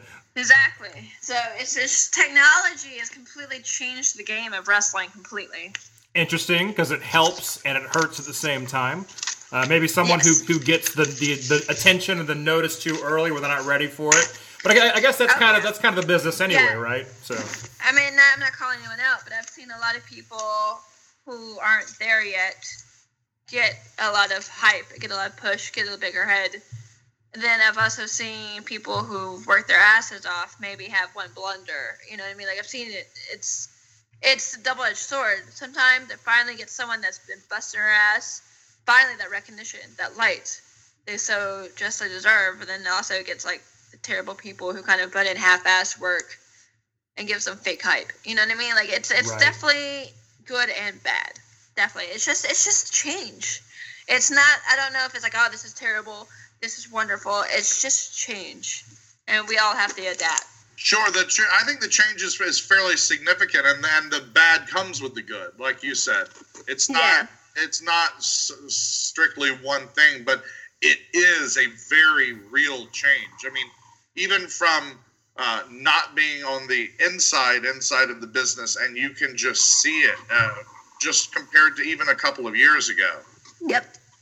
It's crazy to watch the technology. The access, the access is the number one thing, I think, as far as the fans go, to be able to see anything they want to all the time. And, iPay-per-views and YouTube, the amount of full indie wrestling shows on YouTube, and then you talk about the WWE Network, and then you've got everything else under the sun. Yeah, I mean, it's definitely changed how the game runs, you know what I mean? Like, definitely. Right. Again, I'm not saying it's all good. I'm not saying it's all bad. It's just completely different than it was, like, even 10 years ago, Right. It's definitely something for people to be made aware of. So you've wrestled all over the place after a while. TNA, Full Impact Pro, Shimmer, Shine, and even NXT. Of course, a lot of our listeners know you best maybe as Blue Pants from NXT. And the first time I ever saw you was NXT TakeOver Brooklyn. I think I'd taken a year or two off from wrestling at the time, and Daryn, who actually was at that event, said you need to watch this, and I was like, okay, and I didn't know who anyone was, and I loved the show. Oh, really? Yeah, that's cool. And I actually found myself in Brooklyn for that show. And I must say that you came onto my wrestling radar as Blue Pants. So I knew exactly who you were when you came out at TakeOver Brooklyn. And I was there for that Blue Pants pop in Brooklyn. And holy shit. Yay! That makes me happy. I didn't have the best seats in the world. So what I got was to see however many people that was in Brooklyn, 16,000, 17,000 at Barclays Center. Yeah, it was something crazy. Yeah, erupt to see Blue Pants join the Vaudevillains in the ring. Yeah, I was like, I don't know who Blue Pants is, but man, is she over. So, do you want to talk about your NXT experience a bit? Yeah. Anything come to mind, right off the bat, or? It's an awesome experience. I'm very thankful I got it. 'Cause honestly, I believe that it helped me overall, not just to say, hey, I've done and I am a character in the universe of WWE, but I think it also got a lot of eyes on me. And even now that I'm no longer really used pretty much anymore, I feel like people know who I am. It definitely has eyes on me, and now I have a fans that carried on with me through everywhere else. You know what I mean? So I definitely feel like it opened so many doors. It was such a great learning experience. It was such a dream come true, to be honest. I've always wanted to be on a stage like that, and I got to, just from being pretty much me turned up to 11. I kind of look at Blue Pants as the every fan. The every person. We all are Blue Pants, and I think that's why people relate to her, because she was just happy to be there. She got to be picked, and she got to do things that only everyone else dreams about, just even though it may not be title reigns or whatever, you got to be, she is who wouldn't love just to be hey, I got to be in the ring for a few minutes in WWE, you know what I mean? And that's how she viewed things, She was the every person, the every man. And I think that's how she was so relatable. She was also just very tongue-in-cheek, didn't take everything too seriously. So I think that's why the Blue Pants thing got over, because when the Blue Pants chant happened, and people were like, oh, come out here with the Blue Pants, we're Blue Pants, I could have played it where I was like, oh, how dare you? But instead I put it, yeah, I love my Blue Pants. Blue Pants is awesome. And I think people gravitated to that positive energy, and the fact that I was able to laugh at myself, you know what I mean? Well, I'm glad that you can look back on that and learn from it, and it was a positive experience for you. Oh, absolutely. I would never look down at it ever. I know a lot of people are like, you're a serious wrestler, how dare they call you Blue Pants? But I'm like, dude, it got me brought back. you can call me whatever you want. And I got to come back in, and you know what I mean? It was a really fun little experiment that I think we all did. It was like, holy crap, you got a blue pants chant. You know what I mean? Like, that's literally what Triple H said. I came back, he was like, you got a blue pants chant. What? And he like starts laughing and just shakes his head and walks away. And next thing you know, the next time they recorded, they brought me back just to see if it happened. And when they brought Carmella back out, before I even was out there, they already were chanting blue pants. You know what I mean? Like, it worked. And they just kept playing with it to see how the audience would react and how they took to it. It was a cool little story of where, like, they kept coming in. I finally got my victory over on Carmella. The place lost its mind. And then it just kept bringing me back. It's like, well, they love you. Let's see what happens, you know? And it was great. It was a lot of fun. I definitely think that kind of changed Blue Pants herself, not necessarily me, but the concept of Blue Pants definitely changed at the time how NXT was working and ran and a lot of things, because that's when they started bringing in other indie talent and having them face the signed talent. That was like, me and Joe were the first people that do that. And then they're like, well, what happens when we sign one and we do sign the other, don't sign the other? It was an interesting experiment. And I'm glad I was a part of that, because I love stuff like that. I love seeing how people react. I love to see, like, does this work? Does this not work? And I don't know. Maybe that's just the science nerd in me. Doing experiments, see what happens. But it was such a really, really mind-blowing experience, because it's like, holy crap. I've been here like 12 times now. You know what I mean? Like, I have my own shirt. It's crazy. And I'm on all these other shows now. It's awesome. Really crazy how much it took off. And that's going to be something I can carry with me for the rest of my life. How many other people can say that? Yeah, you may be a champion, like 4-time women's champion, but something with Blue Pants, the concept of Blue Pants and the history and story of Blue Pants is something that no one else has ever had. You know what I mean? Male or female, really. So it's kind of cool. Oh, it's very cool. Weird and niche. Fits me perfectly. It's cool because everyone is quick to discredit WWE whenever they do anything wrong, or like, you know, why did you hire this person? Why'd you fire this person? You know, and people can be very negative on WWE a lot of the time, but at the same time, everyone would love to be woven into the tapestry that is the WWF's history. You know what I mean? And you're in there. You're a Stitch, Blue Pants. I'm in the encyclopedia. There you go. See? Exactly. That's it. You did it. You won. We're part of it. Yay. You know, I've been a big fan of that NXT experiment. And you're right. You came along at that time in which the indie talent was starting to go in there, and it was sort of became this weird, almost like contested ground, like a blood sport, but where it was one big experiment. And you never knew as a viewer when you turned on who the hell you might see. And you were going to see that signed talent or that indie talent, and you may see them under a different name, but you know exactly who they are. Mm-hmm. And that was such an exciting, it still is to a certain extent, that's such an exciting unknown. It provided such an alternative to what you would see on Raw or SmackDown or Impact. NXT was just this bizarre fighting ground. Yeah, very experimental, but it was an experiment that I think worked. Yeah. I mean, I'm glad to be a part of it. I mean, it's definitely helped me out, honestly, in the long run. You're talking about breaking into Shimmer. You're still involved with Shimmer in a big way, are you not? Yeah, I'm co-tag team champion to Delilah Doom. Nice. T4, totally tubular tag team. We're the champs. Of course. Oh, man. So you guys would make a really good team. That's actually a super good tag team. Nice. Yay! We have a bunch of matches coming up soon. We have Shimmer next week and NOLA, and then we have Shimmer Weekend the week after. So that's at least 4 tapings. So we have at least 4 to 5 T4 matches, I would say. I would assume. I mean, obviously if we win, but we're gonna win. I'm gonna be confident and say we're gonna totally win. There you go. Now where are those being taped?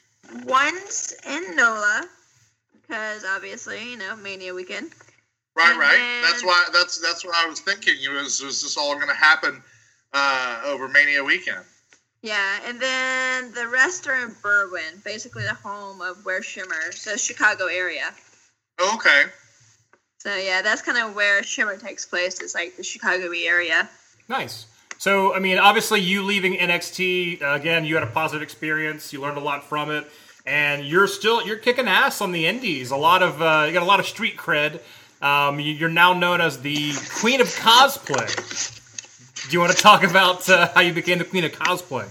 It's funny, because I was doing cosplay before Blue Pants. But again, like I said, because of Blue Pants, I think I got a lot more recognition and eyes on me. And then I just continued to do it once I got back. So the thing is, even Blue Pants itself was an X-Men uniform that I had to hide the X. Yeah. I was about to go out. Literally, I was about to go out. And, like, one of the agents looked over, like, oh, my God, is that an X-Men X? And I'm like, yeah. They're like, that's copyright. You can't go out on TV like that. And I'm like, well, it's technically not the exact X. It's a little bit different because of TV. They're like, you can't go out like that. And I'm like, well, what do I do? They're like, can you just roll it in? And I'm like, yeah, I can tuck it in. And I tucked it in, and that's basically how Blue Pants was born. Part of the creation. I mean, there's a lot that went into the creation of it, honestly, a lot of weird little moments. But yeah, that's the Blue Pants outfit. Everyone thought it was a Fallout uniform, but actually I made it before Fallout was actually kind of a big thing. True. I had it made. I didn't make that one. But yeah, I had it made before Fallout was a big thing. So I did the comic book colors with the First Class movie design. Yeah. Now you got the brighter colors. Yeah, the bright colors, that blue and yellow, that X-Men training outfit is highly recognizable. Some of my favorite old X-Men comics are seeing Gambit and Wolverine wearing that outfit as opposed to their stuff and like jumping around in the danger room. Exactly. So yay! I didn't even make Kitty Pryde references like the first time I was there. It was pretty cool. But yeah, so so when I was training, early training, pre-Team 3D Academy, they wanted me to do like a sex bot thing, like a sexy character. And I'm like, everyone does sexy characters. I don't want to do that. That's not me. I'm super awkward. I'm a nerd.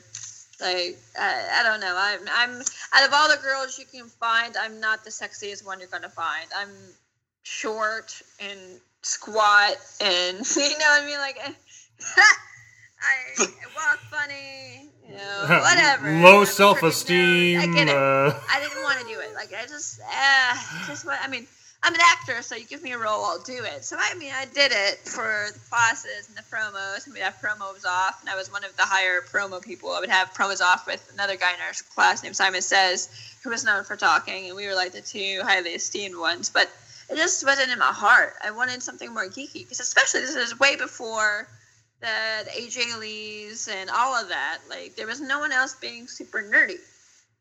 No, I didn't want to be the typical, like, put your glasses on, you know, tape on the glasses, fall over. I mean, I thought about that because not a lot of people were doing that either. Right. But like, I want to be like a cool nerd. I want to be someone that I would want to look up to as a nerd. That, you know, basically my entire college career is playing D&D. You know, like in video games. Like, this is something I want to look up to. So I was like, all right, I'll embrace nerd culture. I'll try to blend in nerd culture with wrestling. So I would always find stupid reasons to dress up.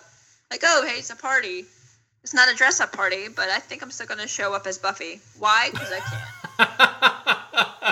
That's Leva. Ignore That's part of, like, Hershey Entertainment. All of the entertainers had a bowling league.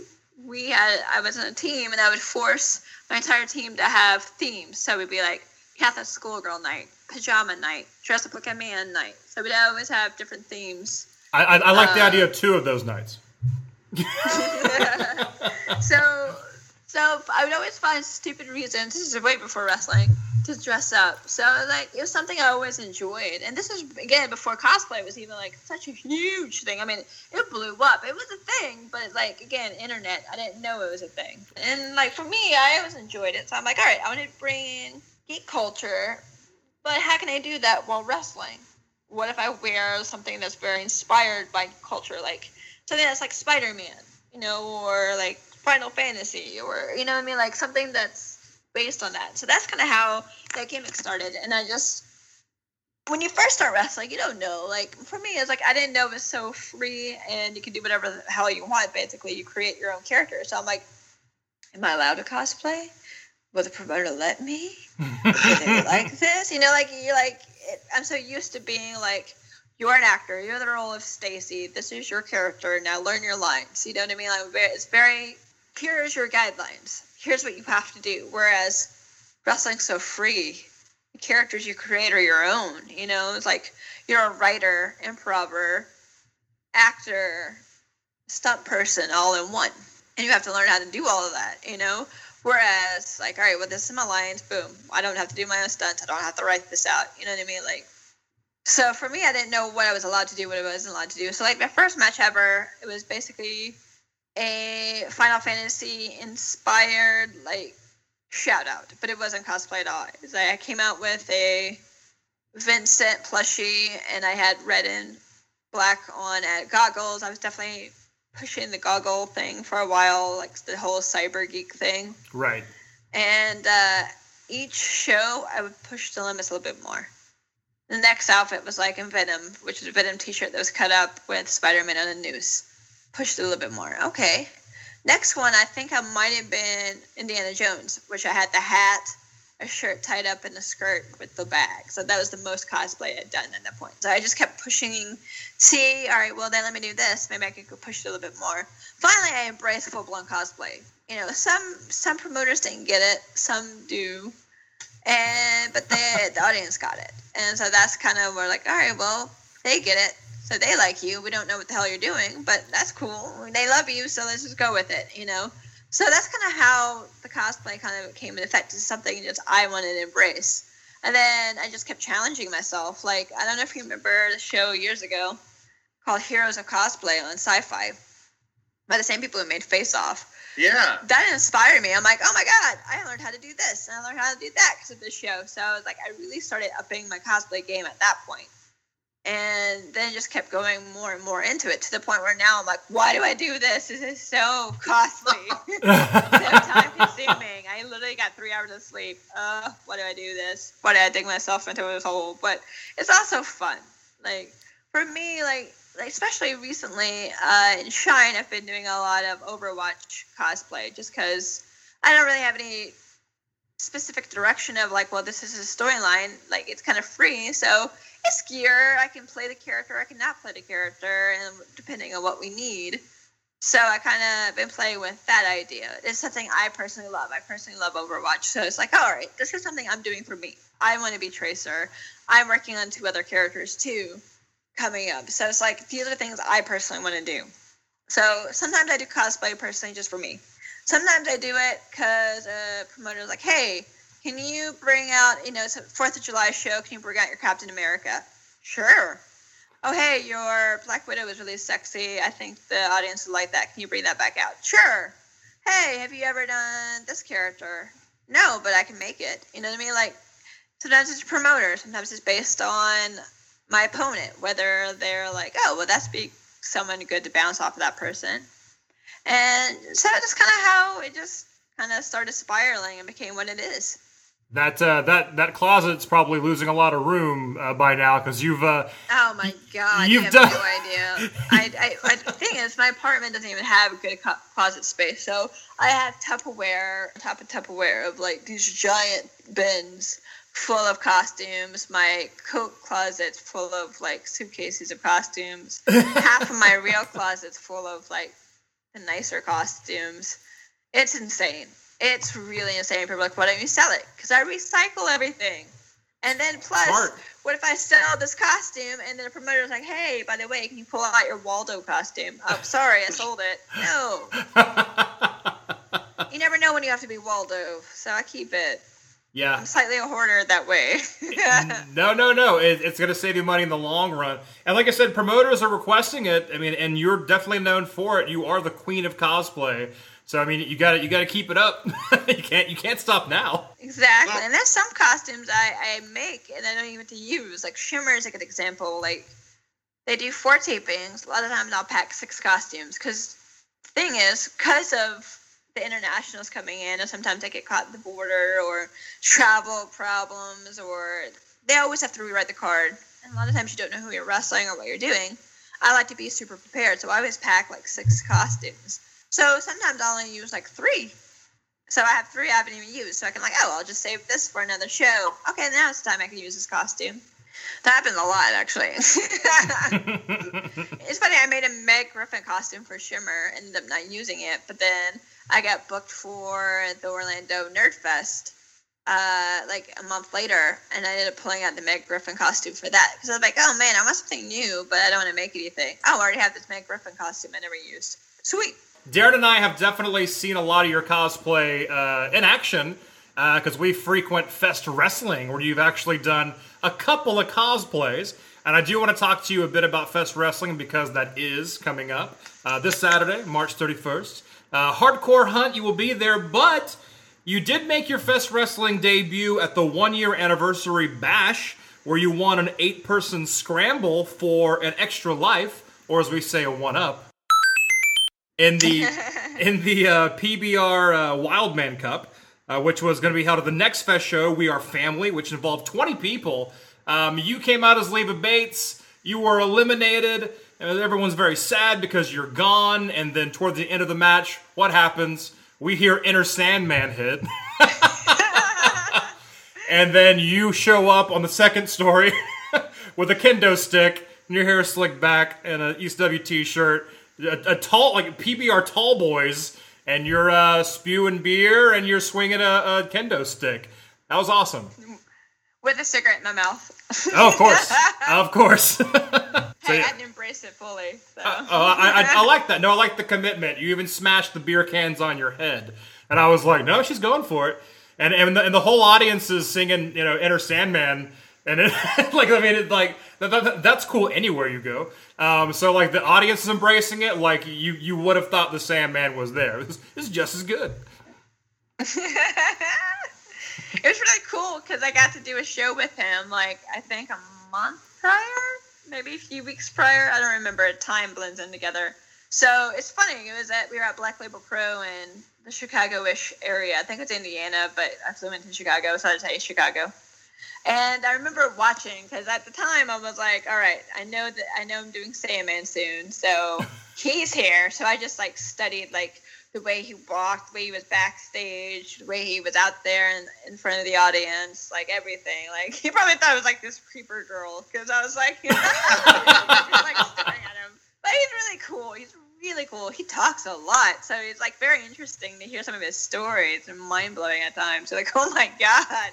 Wrestling was so different back then, but it's really cool. He's such a cool dude. So the fact that I'm like, all right, he's actually really cool, and I get to cosplay him, hell yeah. So, but yeah, I was definitely studying him. Like I heard the swagger, the way, like the look in the eyes. So it was cool. I definitely study like little nuances like that. Well, you pulled them off very well.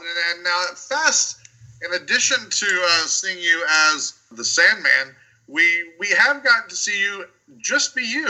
You were with your you were thanking us for being a friend in the past round with your Golden Girls T-shirt on, and that was the first time I had gotten the opportunity to see you wrestle live, and so that was very exciting. I had spoken with Tony Weinbender of Fest Wrestling about how excited we all were to see Leva Bates.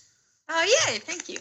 And recently, though, at Fest, we have seen, I don't know, we've seen some red hair and a plaid skirt flying around. What's that all about? It was funny because I got a message from Tony going, so Freda's in England, and we initially were going to have Pop Culture come out and be part of the tag tournament. Would you want to be, since he knows I do a lot of wrestling cosplay, most of them are through Wrestle Circus, but once in a while I'll pop in like I did with the Sandman, something that makes sense, you know. He's like, would you want to cosplay as Veda Scott? And Jason was like, yes, do it.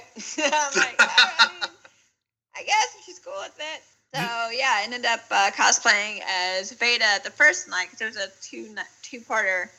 And then the second time I came out, and then I was like, nah, and I threw off the wig, and I was like, I'm going to be me tonight. So it was like Leva Bates, kind of, with a little bit of Veda Scott flair, but the second night where I won the chance for the upcoming tag title as me. So Fest is a cool blend. I sometimes cosplay, and I also just come out as super geeky me, because I think when I won... No, I didn't win. Right before Sandman, I came out in like a Knight Rider shirt to go with the Golden Girls shirt, you know. So I don't know. You never know when I'm going to bust out. But then turn around, you know, literal 3-minute quick change and turn into Sandman. So I was pretty impressed with myself that I was able to do a quick change like that and then get all the way to the other side of the building without knowing no one to say. Yeah. Well, the nights you're talking about where you cosplayed as Veda Scott, that was, of course, night 1 of Levels of Battlefield 2 Electric Boogaloo. On night 2, you did come out as yourself. You participated in yet another scramble match where you actually pinned Jason Cade, who you were tag team partners with the previous night. I thought that was cold as ice. But that means that you... No, to be fair. Okay. He had a bad attitude. And he turned on me first. I'm just saying. Fair enough. I did the walk on the ropes, and he threw me off. Aww. So. Okay. No, he deserved it then. In that case, I'm changing my vote. He had it coming to him. But you won. You won that scramble, which means now you are #1 contender for this upcoming show, Hardcore Hunt, and you're taking on the Golden Boy of Grabass, a man who fought very hard to get that Fest Wrestling Championship belt. A friend of our show. He's been on the show many times. Effy. Oh my god, I love Effy. Effy's literally one of my favorites. Like, when I said that in the promo, I wasn't just making that up. Like, when I found out I'm wrestling Effy, I, like, kind of slightly lost my mind a little bit. I was like, oh my god, I'm so happy. You're supposed to say mean things about him, Leva. But to be fair, I mean, I do have 3 championship belts right now, so having a 4th one would be pretty cool. You know, I'm gonna try to catch them all like Pokemon. So, I think Fest would go well with the Atomic Championship and the Shimmer Tag belts and like the Heavy End Wrestling in Minnesota. So, again, Pokemon, I gotta collect them all. So, but no, I'm not gonna lie, I was so happy that, like, I mean, I've been, 4 Fests, and now I'm going after the title. Like, that's great. That's a huge honor, to be honest, because Fest was one of those, I always wanted to work Fest before I even got a chance to work Fest, because all the boys and girls, like, who work there love it so much. It's such a cool, fun, different atmosphere than almost any other wrestling show I've ever been to. And they just kept saying that, but I wasn't there to experience, whether it just timing didn't work out because I was booked somewhere else, or they just, you know, it just didn't happen for whatever reason. The fact that when I finally got to debut, it was everything that people said it was. And that was awesome. And I loved it. And they keep, you know, luckily, for the most part, bringing me back. You know, there's a couple times it's like, I'm sorry, I'm already booked. I'm so sorry. I get dates thrown at me. Like, honestly, I already have dates in October and November booked at the moment. Not all of them, but a few. So it's like, people plan ahead. So you're like, oh no, I hope I can do this. Well, I hope at the end of October, one of those dates is for the Fest. Maybe. I don't know if I'm not allowed to say anything. So Oh no. Tease. Such a tease. Well, you've experienced a great amount of success at Fest in that short amount of time. Like you were saying, you've come in, and everybody's glad that you're there, but your opponents can't be too glad that you're there because you have just gone over. You're just climbing up the Fest mountain, and here you are at the top. You know, poised to topple the new champion already. Well, sorry. She's remorseful, fans. You heard that. You heard that in her voice. Well, I mean, that's great. I mean, we're looking forward to the match. It's a good matchup. I mean, I think everyone's excited about it. I love that you kind of resorted to Effy's tactics in a way. You put out that promo video on YouTube, which is great, and it's very Effy style. I recognize the work in that. I've put videos together before, so no, I really appreciate it. And I know Effy appreciates it, and it makes him chomp at the bit to get you in the ring, get his hands on you. Yay! It was one of those, if you're... Because one of my favorite things, one of the things that actually drew me to Effy before I even saw him live was his promos. Like, he does a really good promo, whether it's the production value of it or just by him sitting in front of a camera talking. He's amazing at promos. So my thing is, I knew I had to definitely bring my promo game in for this one. And there's times, like, I feel like I actually have a really good promo game, especially if you look at, like, some of my past shine, like, the history of my promo, especially with them. But there's times where it's like, I need a promo, and you're like, I'm tired. All right, here, I'll sit in front of a wall, But this one, I definitely wanted to bring it up, to definitely take it up to the level, to kind of be, I don't know if I can definitely compete with it, but definitely be on par with some of Effy's, and just to bring the sass, bring the attitude, bring the essence that is Effy into it. So I'm glad you guys noticed that, because that's kind of where my mind was, because I did that all by myself. Oh, nice. Pretty much. Yeah, I wrote it, filmed it, edited it, all of the location scouted, all of that, all by myself, all of it. So it was like 2 weeks of work. Yes, bravo. Yeah, I remember you said on Twitter, like, I'll have a video up in 2 weeks. And it was just like, okay. That's a very interesting amount of time to have a video up. Yeah, but then 2 weeks came. Crew was a crew of one. Me. And I'm also a full-time, I went out full-time, but I work pretty much full-time and wrestle full-time. So, and I have my own Twitch channel, so I'm trying to keep up on that since I'm a partner. So I got a lot of things going on. So well, let's talk about the Twitch channel. Oh, okay. What games you playing these days on Twitch? Oh my God, everything, literally everything. I pretty much. Well, I just got a Nintendo Switch this week. It's a very early birthday present, so I ended up getting that. Nice. Which is really awesome. So I hooked that up and immediately hooked that into OBS and started streaming that. I didn't have any games bought for it, like the ones you buy in the store. So I was like, I'll just go to the Nintendo store and download some niche games that people may not expect or seen play. So I ended up getting 3 games. And the one I chose to play was Men of Yoshiwara. It is a Japanese dating sim. Basically, your mom's like, hey, you must become a woman. So go to Yoshiwara, to the red light district, and find yourself a male geisha. Do the deed. What? Nintendo games have changed over the years. So basically, I streamed this week. Me and my chat, which hilariously made up of, I say a good chunk of men. There's a few women in there, though. I was like, which man should I choose? So they're like telling me like their ideas and stuff. We ended up, for the most part, it was my decision, but we ended up going with the virgin. He was an apprentice, not an actual full-blown geisha yet. That ended up making a lot of complications because he wasn't all the way ready to go. He had to be deflowered by a woman of experience, but my character, was not a woman of experience. So we had a lot of complications, but we fell madly in love. Not to give anything away, but I did deflower the virgin in my stream. And I did a live Spoiler alert. So, hey, man, in a dating sim, if you choose the wrong thing, you don't deflower a virgin. You don't get laid. That's kind of like real life. That's kind of like real life. Exactly. So that happened. But, I also play stuff like Overwatch on my stream. I play Horizon. Zero Dawn. I've played a lot of the Telltale games. I have subscribers. Play a long night, so we play Jackbox games together, or like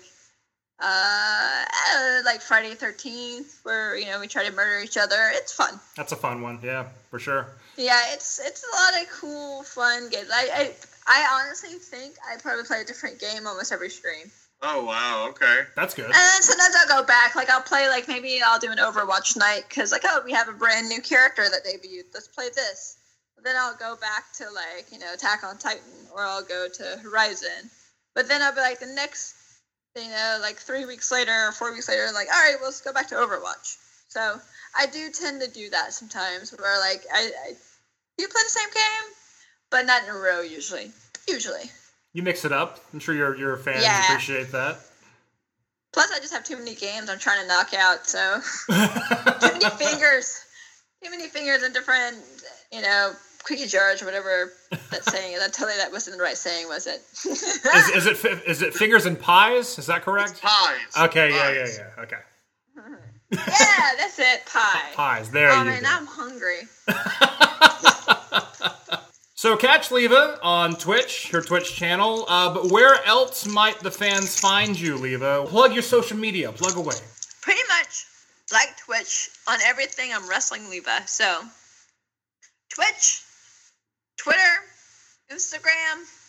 You type in Wrestling Leva, you're gonna find me. All one word: Wrestling Leva. I'm on YouTube. I have Leva's Random Life. I also have the Geek Soapbox, which is a podcast I do. Unfortunately, my co-host Lee and our schedules have not been matching at all. So we are 2 months behind from an episode, so we apologize for that. I did get at least Leva's Random Life out since then. That's why I'm doing the vlog more often, just to supplement when I can't meet up with Lee, or Lee can't meet up with me, because our schedules are insane. So yeah, so there's YouTube. What else is there social media wise? You said that's about it for the most part. MySpace. Live Journal. My MySpace still exists, actually, because I was looking for an old picture. I couldn't remember my password, so I had to have MySpace send me the thing so I can change my password, but I was using a different email. It was an ordeal. I ended up getting it, but my MySpace exists. Yeah, I don't know MySpace why it still exists, but it does. MySpace is like the year 2008 frozen in time. It's like you went back to a high school reunion, but you're the only one who went there. It's very sad and depressing. MySpace is in the internet graveyard with LiveJournal. Basically, yeah. I think if you were reminding me, I got to go delete my LiveJournal before I find it or someone else blackmails me with it. So, social media plugged. You can find Leva on Twitch. She wrestles all over the place, but this Saturday you can find her in Gainesville, Florida, at the Hardcore Hunt. That's Fest Wrestling. She's going for that title belt.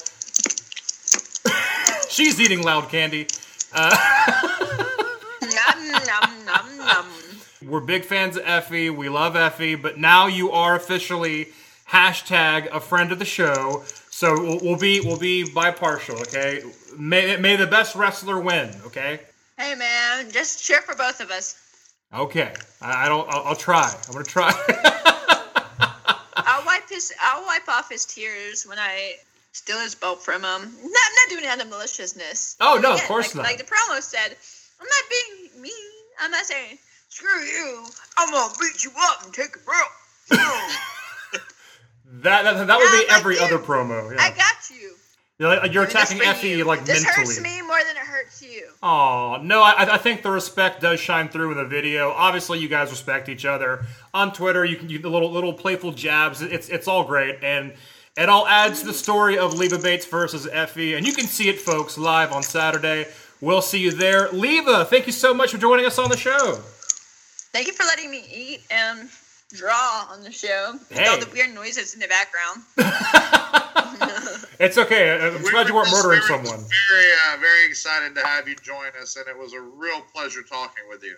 Yay, thank you for having me. And once again, we do want to thank the lovely Leva Bates for taking the time stopping by. Thanks so much, Leva. Yes. Very fun talking to her. She's all right by us. Thumbs up. And again, we do want to thank Rich Bocchini for also taking the time. We'll see the both of them this weekend, folks. Will we see you this weekend in the swamp, in Hogtown? We now know why it's called that, thanks to Professor Daryn. You're welcome. Hardcore Hunt Fest Wrestling. It's on Saturday. Get your tickets online now. And go and have a good time. And if you are making your way down south or north, depending on where you live geographically, let us know. A lot of ways you can let us know. Let us know on Twitter at Ref and Show Podcast, REFNSHOWPODCAST. Find us on Facebook. Like and share. We appreciate it. Look us up on Gmail if you want to send us an email or a Gmail. The whole Ref and Show at gmail.com. THEWHOLEREFNSHOW at gmail.com. Or find us on Instagram. That's where we post all sorts of lovely, fun, exciting, memorable pictures for your enjoyment. So thank you for liking them. We love to see the activity on there, and we love when you ask us questions, make comments, and we try to get back to you. Instagram is a great place. You can find us there as The Whole Ref and Show. Make sure you add us as well. Our numbers are growing ever higher every day. Thanks for the love on Instagram. Yes, of course, send us love on Instagram as well as Twitter and Facebook. And, hey, man, we appreciate the love of you listening to our episode. That's episode 80 in the bag. We're going to see you next week for 81, where the only wrestling podcast that calls it right down the middle, of course. The Whole Ref and Show, by the way. My name is Perry Smith. And my name is Daryn Beasley. We'll see you next week, folks. We'll see you fast. Bye-bye. Bye, guys.